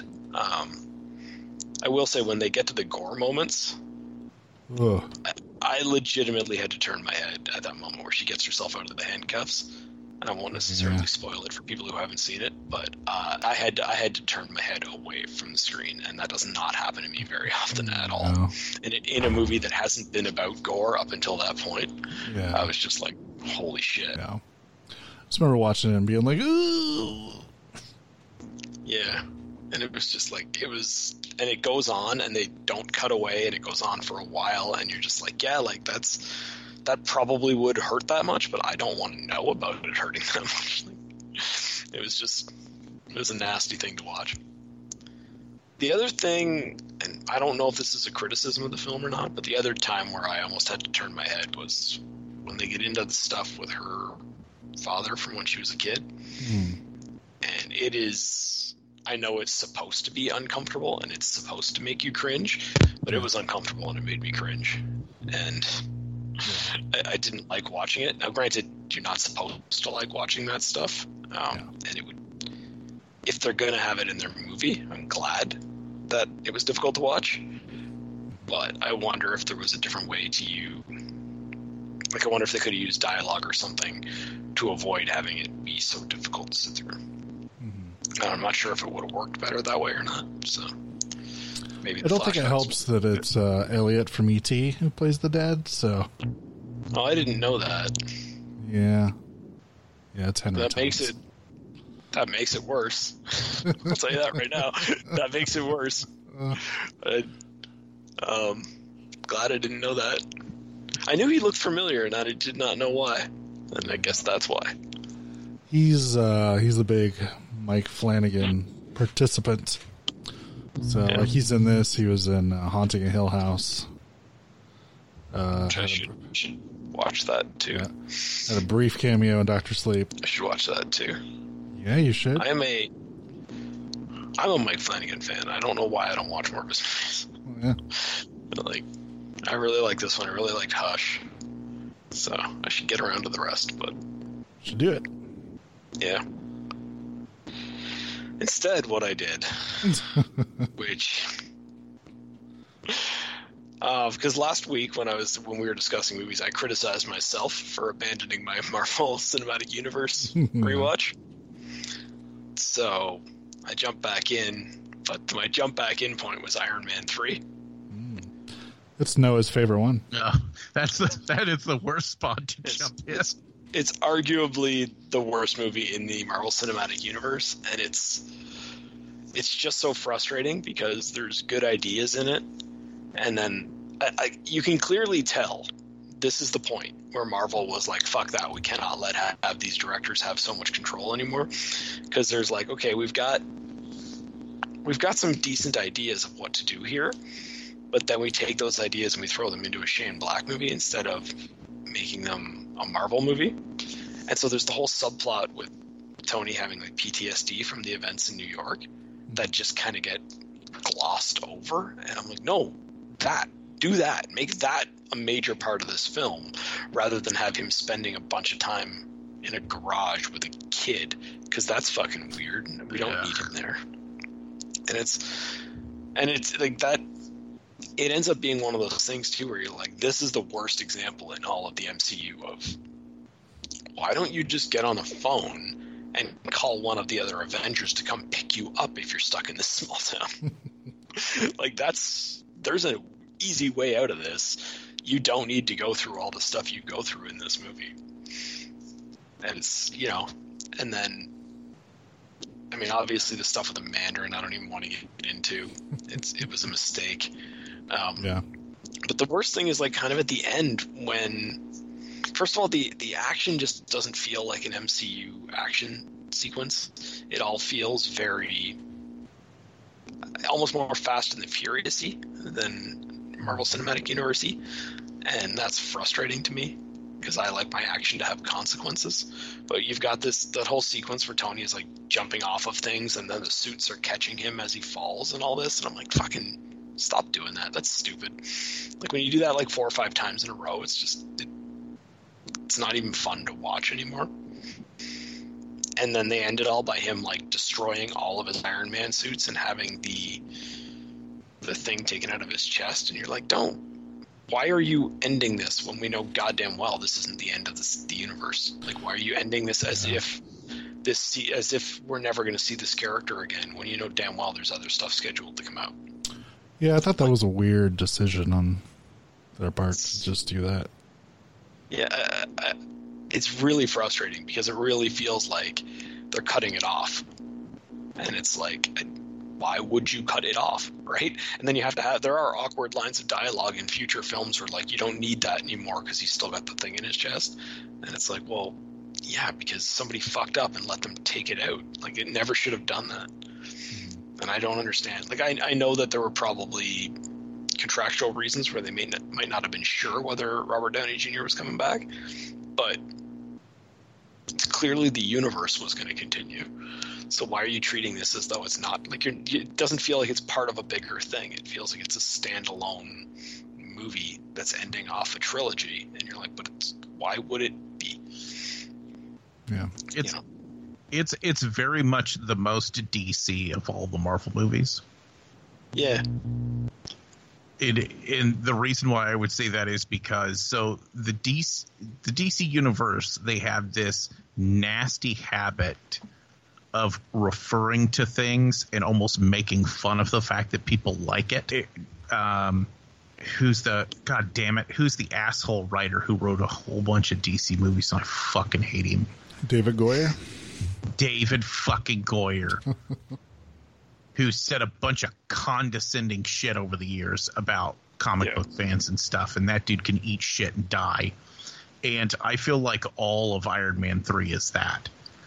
They're like, oh, well, we're going to do AIM, but we're not going to do AIM because that's stupid. And we're going to do the Mandarin, but we're not going to do the Mandarin because that's stupid. And we're going to do Iron Patriot, but we're not going to do Iron Patriot because that's stupid. You know, I feel like the whole movie is a great big middle finger to people who actually like Iron Man comics. They like burned 3,000 different plot points on a giant pyre of bullshit. Yeah, there's a lot to that. And then again, just the filmmaking style is problematic too, because another way in which this is like DC is that nothing feels like it has consequences. So it's like, do we really care? You know what I mean? Yeah. I don't know. I didn't like it a lot more on rewatch. People talk a lot of shit about the second one because they're like, oh, it's just set up for the Avengers. And I'm like, yeah, but I knew that going in, so I was fine with it.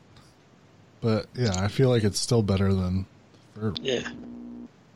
Yeah, the third one to me, I don't know, now I've recommitted myself, so I guess I've got Thor coming up. So maybe we'll be having a different conversation next week. But as of right now, I'm like, yeah, this is really the low point of the MCU, in my opinion.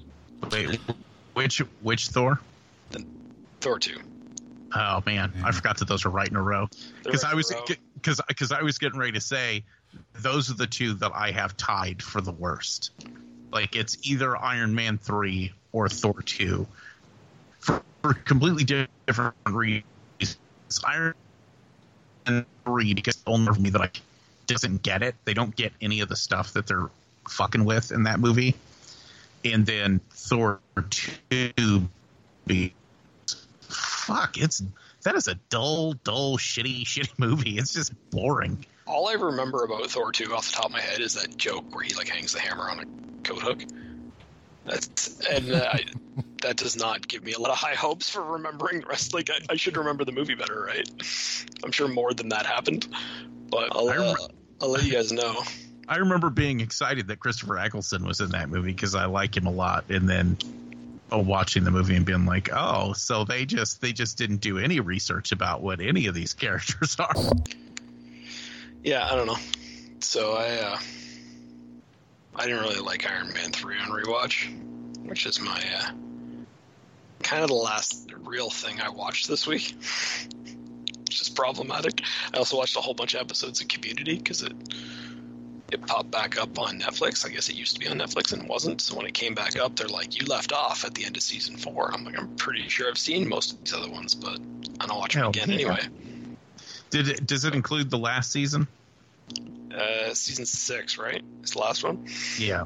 Yeah, it's there, and I've started watching that, It's the one that was made by one of the random Yahoo streaming or something. It's so weird that it was made by, like, I think it is Yahoo, and I'm like, I don't even understand how that happened, because it's like, I didn't know Yahoo did shows, and I've never heard of any other one they've done, so why would that be the one? But, I mean, like, and the episodes are what they are. You just, if you like it, you like it. If you don't, you don't. It really doesn't change much. So, I've been enjoying that.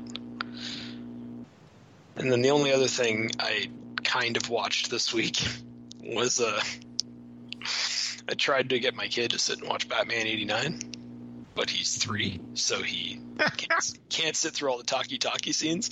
He kept going like, when's Batman coming back? When's Joker coming back? So that's fine. So I just fast forwarded to the end, and I just started the movie basically at the point where the Batmobile self-drives into the Joker's hideout and blows it up, and then Joker says, "Aha, you didn't get me," and then they move on to the parade scene. So if you just watch the last 15 minutes of Batman 89, it's a real fun movie to watch. He's flying around in that Batwing, and fucking, Joker's he's like dancing, and he shoots that thing down, and it doesn't seem stupid because you haven't sat through a whole movie to get to him shooting down a plane with a pistol. So a pistol with a really, really long barrel, because that makes pistols shoot harder. It would definitely make it shoot straighter, but I don't know how that would still give one bullet the ability to take down a plane. But it's a. Have you tried showing him the '66 Batman? Oh yeah. We were watching the '66 Batman, and he said, "I want to watch a different Batman." That's how we got to the '89 Batman. You know what the fucked up thing for a child is? I bet you could show him the shitty Batmans. I bet he would really be into them. Probably. Well, he kept asking about Riddler when I was watching when we were watching Batman 89. He's like, "Is Riddler in this one?" And I'm like, I bet you he'd like Jim Carrey's Riddler. Probably. Jim Carrey's the best part of that movie. He's the best Joker they had. Again, being 3, my child can't sit through full-length movies, so I'd end up just having to fast forward to climaxes of films, which is not terrible. What about the What about the Batman animated series? Yeah, I'm going to try to get him started on that. Yeah. Because I kind of got that darkness, but it's still a cartoon, so maybe. And there's lots of it, so I don't have to watch the same thing over and over again. That's very true. I was going to say, or even better for a child his age, Batman Brave and the Bold. Oh, yeah. Maybe. Brave and the Bold's fantastic.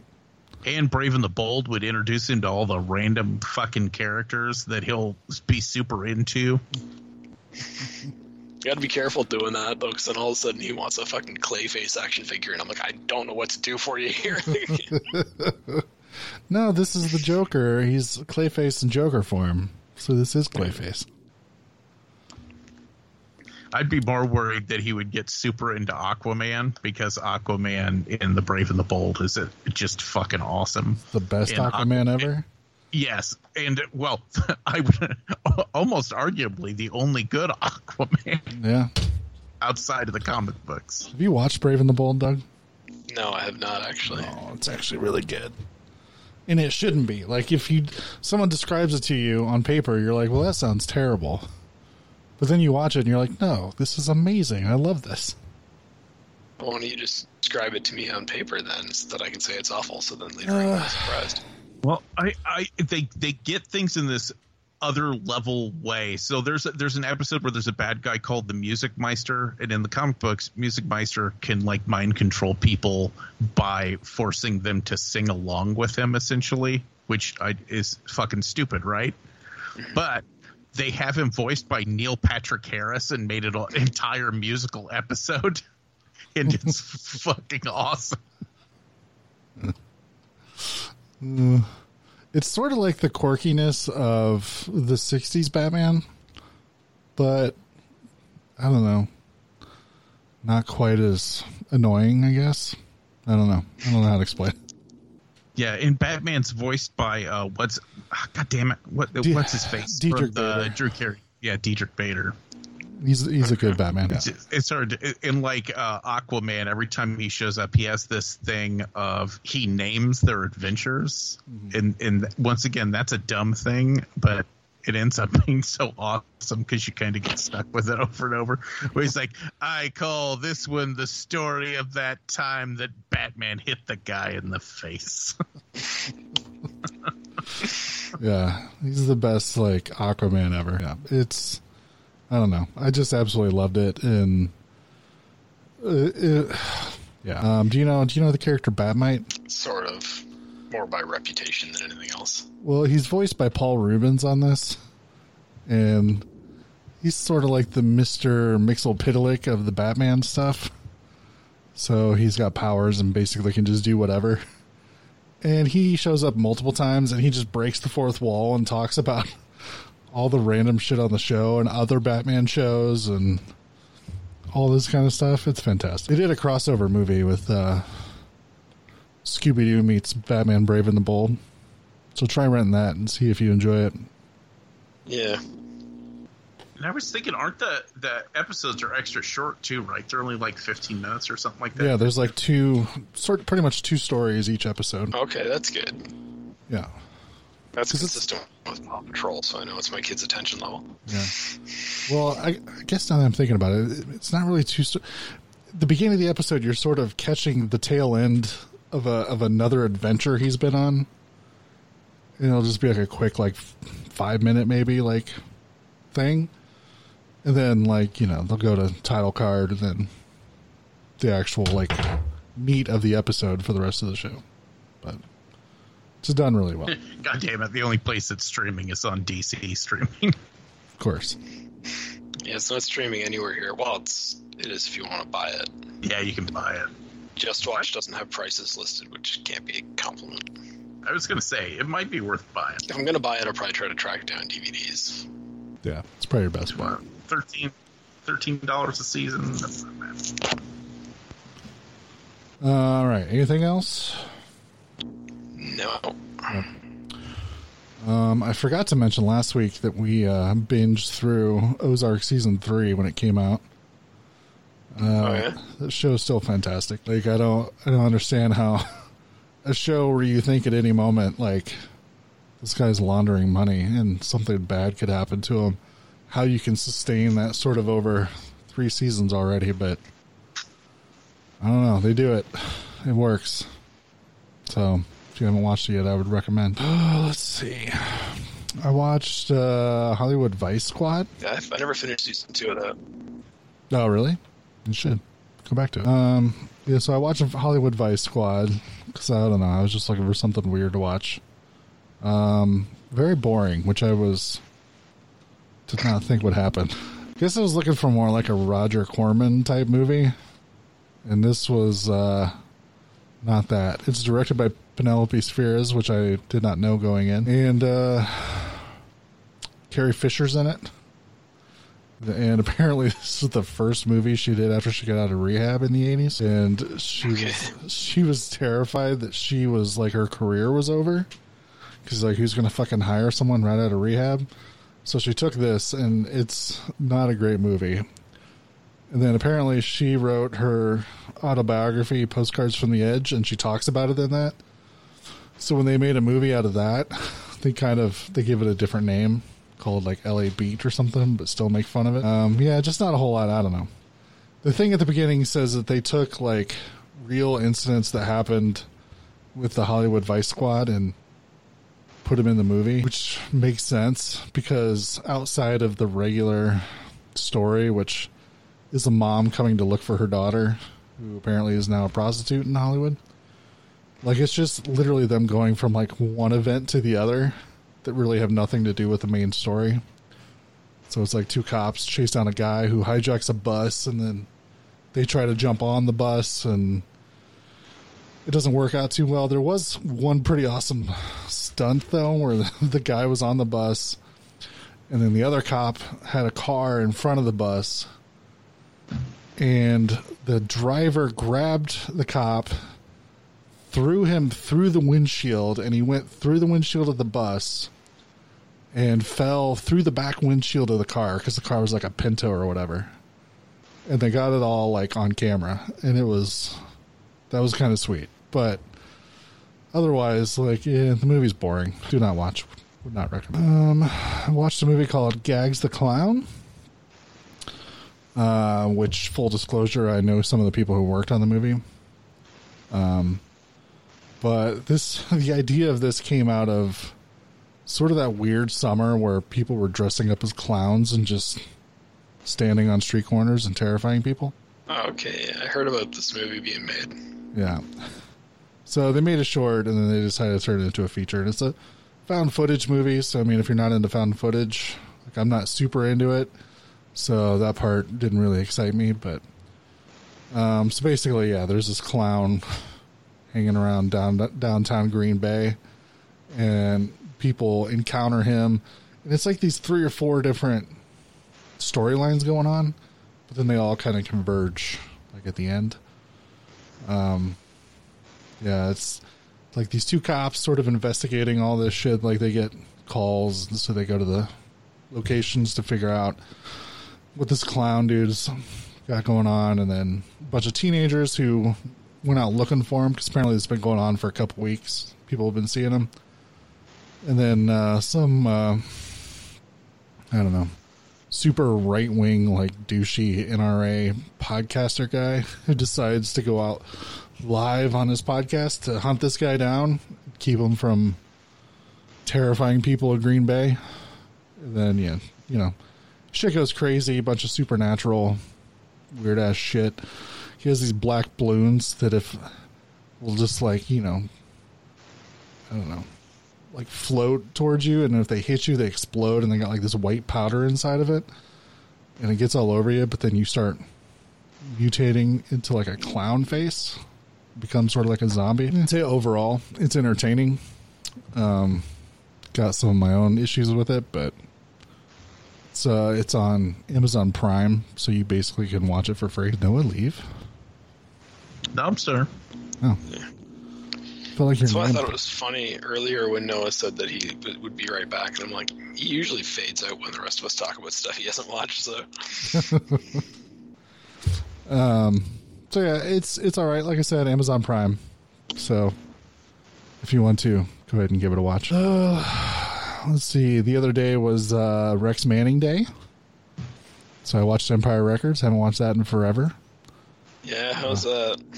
Yeah, I mean, it's a fun 90s nostalgic trip. I'm not saying it's a good movie. I'm not even recommended anybody even actually watch it, but it's a movie I watched a lot in high school, so it was a lot of fun to kind of go back to it and just sort of enjoy it. That's my whole thing is like that I liked it so much back then, I don't really want to rewatch it now, because I'm like, I feel like it could come across real cheesy now and take some of the fun out of the memories of it.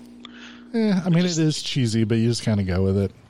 I don't think I'm going to be running around, damn the man, save the empire.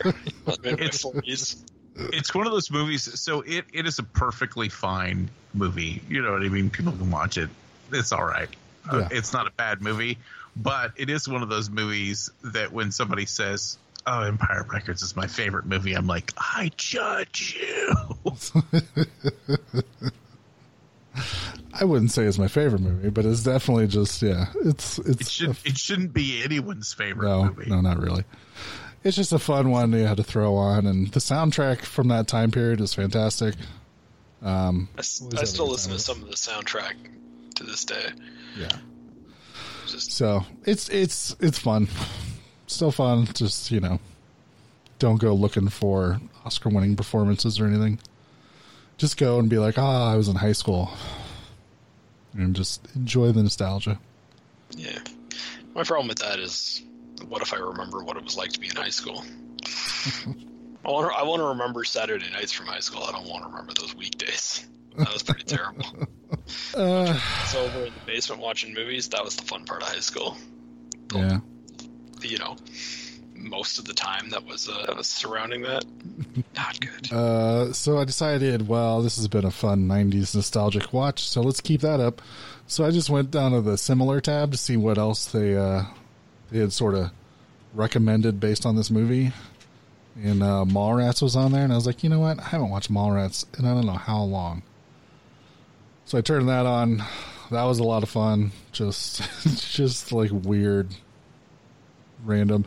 Someone posted like, yeah, that's like the most 90s movie ever. Yeah, because it's just kids hanging out at the mall. Yeah, and I'm like, you're not wrong. But that's not necessarily a bad criticism of the movie. I guess it's just fun to sort of see it again and see it since, you know, Jay and Silent Bob Reboot just came out. Sort of see it again and remember kind of what Jay and Silent Bob were like originally. I mean, you know, everybody gets older and the sort of well starts to run dry, so maybe Jay and Silent Bob aren't nearly as funny and just sort of like, I don't want to say rebellious, but you know, just like don't give a fuck about anything as they used to be. So seeing Mallrats again, I'm like, oh, that's right. Forgot how fun like all these characters were. I just love the ridiculousness of that movie. I love when they just have like the blueprints for like the stage, and they just happen to have them and all that kind of shit. Yeah. Yeah, and then everything's drawn in like stick figures and everything. Yeah. And if you look at it, it's like you look at it real close. It's like really funny to read all the little comments on it and stuff. I love Mallrats. So yeah.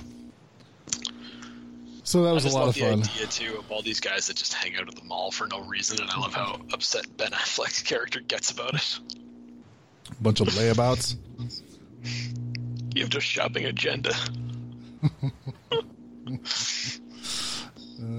So I mean, yeah, it's been forever since I had like, I'm gonna sit down and watch Mallrats, because Mallrats was the first DVD I ever bought, you know, transitioning from VHS. So it was just like, oh man, I need to watch that again. It's been forever. And then I was like, you know what? I'm gonna just throw a horror movie on, just to have something on while I'm working. Because of course I was doing this all during my work day, since I'm working from home. Yeah. And I was going through all my movies I have on Vudu. I'm like, what should I watch? What should I watch? And I started going through stuff, and I'm like, oh shit, you know what? I'm looking at Child's Play 2 right now. I haven't watched Child's Play 2 probably more than like once or twice. Maybe I should watch that.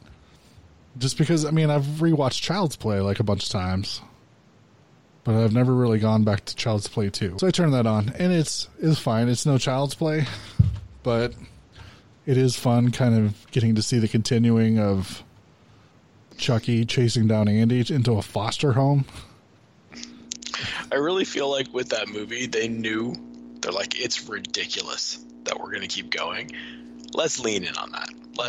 They're just like, so that's why you've got like Chucky getting thrown down the stairs and shit, and the teacher locks him in a closet at one point, and all that dumb shit that goes on. I think they're just like, yeah, we know it's ridiculous that the doll's back, and that they fucking like, they rebuilt the same doll for some reason.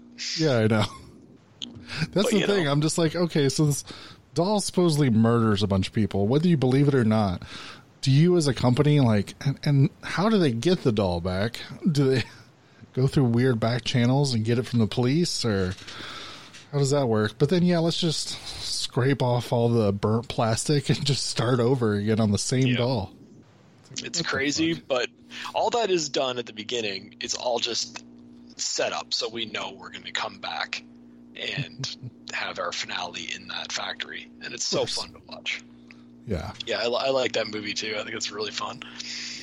And I love that at the beginning, there's like, as soon as Chucky's back, they're like, here's a couple of douchebag, rich asshole corporate types. Just kill them, Chuck. Go ahead. Just kill them, because everybody just wants to watch you kill people at this point. No one cares about anything else. So yeah, like, that guy's going to go in and yell at a store clerk about not being allowed to use his fancy credit card there. You can kill that guy. No one's going to feel bad for him. Yeah. So it was a lot of fun. I also have part 3. I'm tempted to maybe rewatch that one, but I remember that one being not so good. Part 3.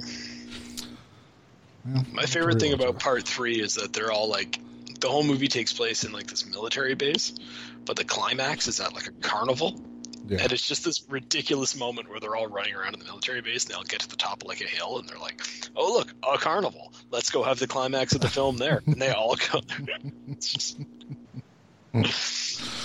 I do like, if memory serves, that, you know, at the end of part 2, he was thrown into like the arm and leg machine that comes out, like, you know, appendages all over the place, and tears himself in half, and then he's rolling around in that little scooter, and then gets a bunch of like hot plastic dumped all over him and melts him. And then if I remember, even more ridiculous than part 1, or the beginning of part 2, where they're like, here's a horrible nightmare thing. Let's melt that down and make some more dolls. Yeah, pretty much. It's like, well, there was a bunch of people that got murdered here in the factory, and there's this giant plastic blob on the floor. Just pick that up and throw it back into the plastic machine. We'll melt it down and keep using it. It's like, sure, it makes perfect sense. It's just corporate greed. That's the real villain of the Child's Play films, is corporate greed. Always is. Sons of bitches. And then I guess I'll say the last thing I watched. We started Doom Patrol. We still got like 4 episodes left. Nice. As much as I liked Titans, Doom Patrol is even better. Like the writing on this show is fantastic. Just like everything. I love the characters more. I love the plot line more. It's so fantastic. And I cannot say enough good things about it. It's just weird and quirky, and I have a great time with it. And I would argue that some of the character development on this show is so fucking good that the episode of Black Mirror, the San Junipero episode. Yeah. I would say there's an episode of Doom Patrol that could rival like the great, fantastic storytelling about a relationship and stuff. It's done so well and so fantastic, and yeah, it's amazing. If you ever get a chance to watch it, I would highly recommend it. Just the way they're able to form all these characters, and hearing Brendan Fraser, his voice come out of a giant robot guy, and he keeps saying the word fuck like every other word, that's pretty awesome. Out of that whole show, that's the one thing that I actually really want to see, because I never gave a shit about Doom Patrol all that much. They're basically shitty X-Men. Sure. But the character Robot Man, I really, really, really like Robot Man. Yeah. I think I sold someone that pretty much his catchphrase, because he says it a lot, is just, what the fuck? And he always draws out the fuck, of course. It's so funny. Awesome. Yeah. So. Yeah. I like the idea of his character, because there's so many android and robot-y characters. Mm-hmm. And they pretty much all just end up with great benefits and not a lot of drawbacks, which, if I remember, they put Cyborg in that show for some reason, right? Yeah, which is weird, because he's never been a part of the comic book show, but he has been a part of Titans, but hasn't shown up there. So. Well, and pretty much every storyline you could tell with Cyborg, you could tell with Robot Man, so what the fuck's the point? But they do some interesting stuff with both of them. Yeah, but I like the idea of Robot Man kind of gets screwed, because everybody's in these, in which that would be interesting in the show, that, you know, Cyborg's this super high tech future thing, and then Robot Man's just like somebody slapped his brain in a fucking clunky ass 1960s robot. Mm-hmm. Yeah, it's just sad, you know, that he can't touch, he can't feel, he can't like.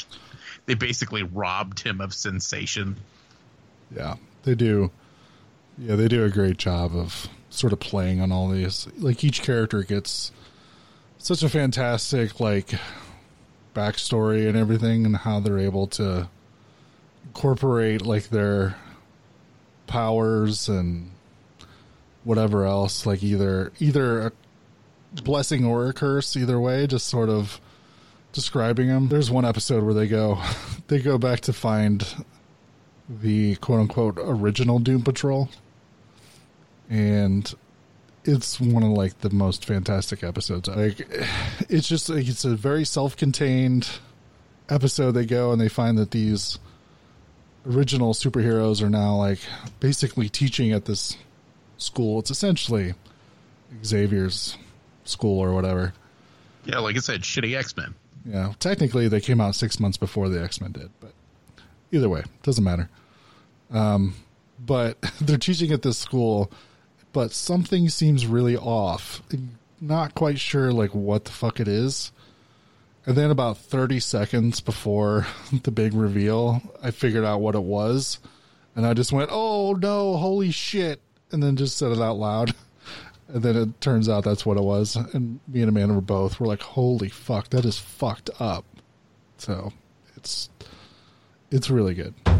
So watch Doom Patrol. Highly recommend. Anything else before we move on? Just so we have something to talk about next week. Yeah. According to ScreenCrush.com, the new episode of Tiger King premieres on Sunday. That's So what I heard. we'll have all watched that by next week. I assume we can all just. Do we even need to set aside movies for next week? Next episode, about one episode of Tiger King. God only knows where that's going to go. I will never financially recover from this. I read some headline that apparently Trump is considering pardoning Joe Exotic. Of course he would. Sure he is. I was like, yeah, sure, why not? That makes sense. He probably doesn't have a fucking clue who it is. He probably just hears other people talking about it. He's like, I'll pardon that guy. If ever that's what everyone wants, if that's what's going to get me reelected. I mean, tomorrow Carol Baskin could be arrested for murdering her husband because they're like, we finally found the evidence, and he'd be like, preemptive pardon. She's famous. What a piece of shit. Anyways, I wasn't trying to make it political. I just want to watch more Tiger King. Here's a brief glimpse of some of the truly fine pictures we've scheduled in the near future. What are we actually going to talk about next week? So next week, we are going to be talking about, what did I decide on? Okay, I had it picked out, and I can't remember what it was. Oh, you never told the Witchcraft, rest of us. 7 and 13. Oh, Jesus Christ, no. Hold on, let me open this up. God damn it. Brian, you're screwing it up. I am screwing up. I have to edit all this out. So next week, we are going to be doing, since Noah said we hadn't done some horror movies in a while, which I agree with. We've never done any Herschel Gordon Lewis movies. So we are going to be talking about The Gore Girls and Wizard of Gore next week. Ooh. All right. And I've never seen either one of them. So, should be fun.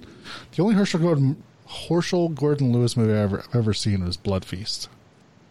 Okay. You've never seen Paint Me Blood Red? No. I've only ever seen Wizard of Gore. And it was a while ago. Yeah. Wait, you've never seen Blood Feast? I don't think I've ever seen Blood Feast. What in the sweet fuck is happening?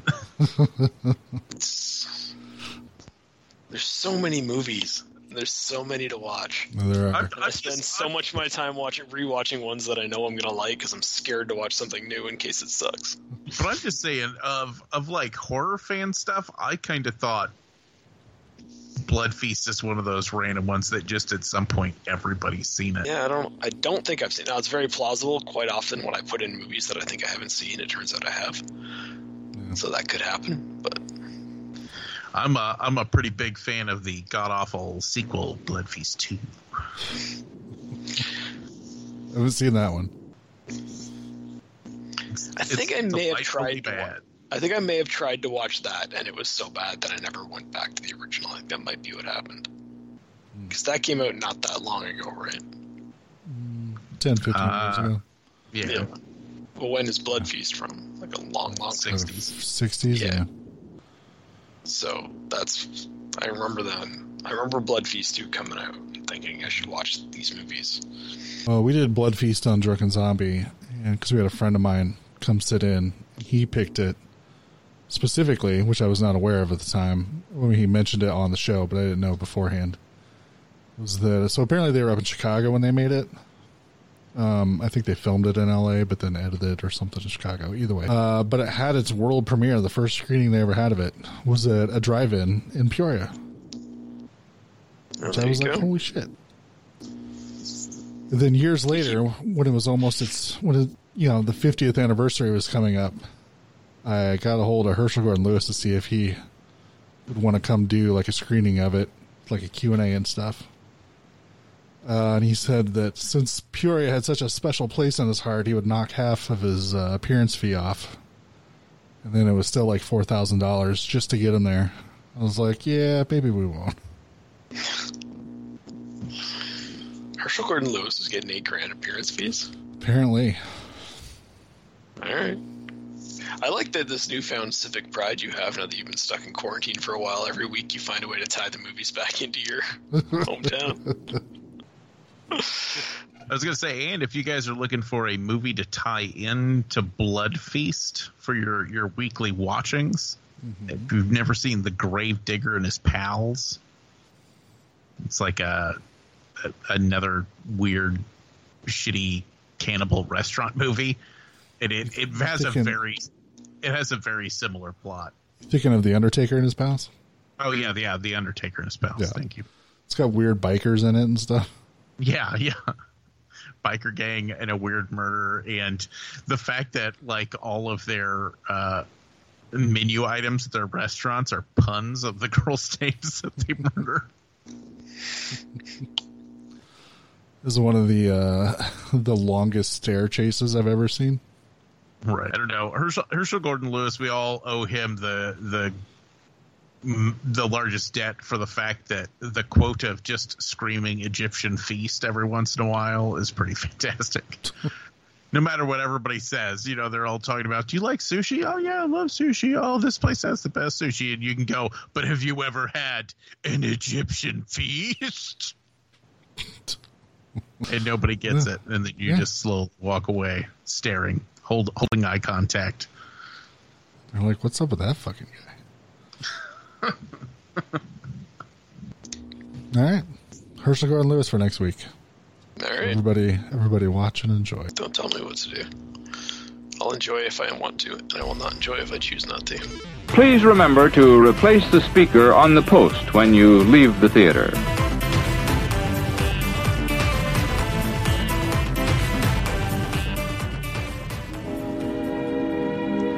And now, folks, it's time to say goodnight. We sincerely appreciate your patronage and hope we've succeeded in bringing you an enjoyable evening of entertainment. Please drive home carefully and come back again soon. Good night.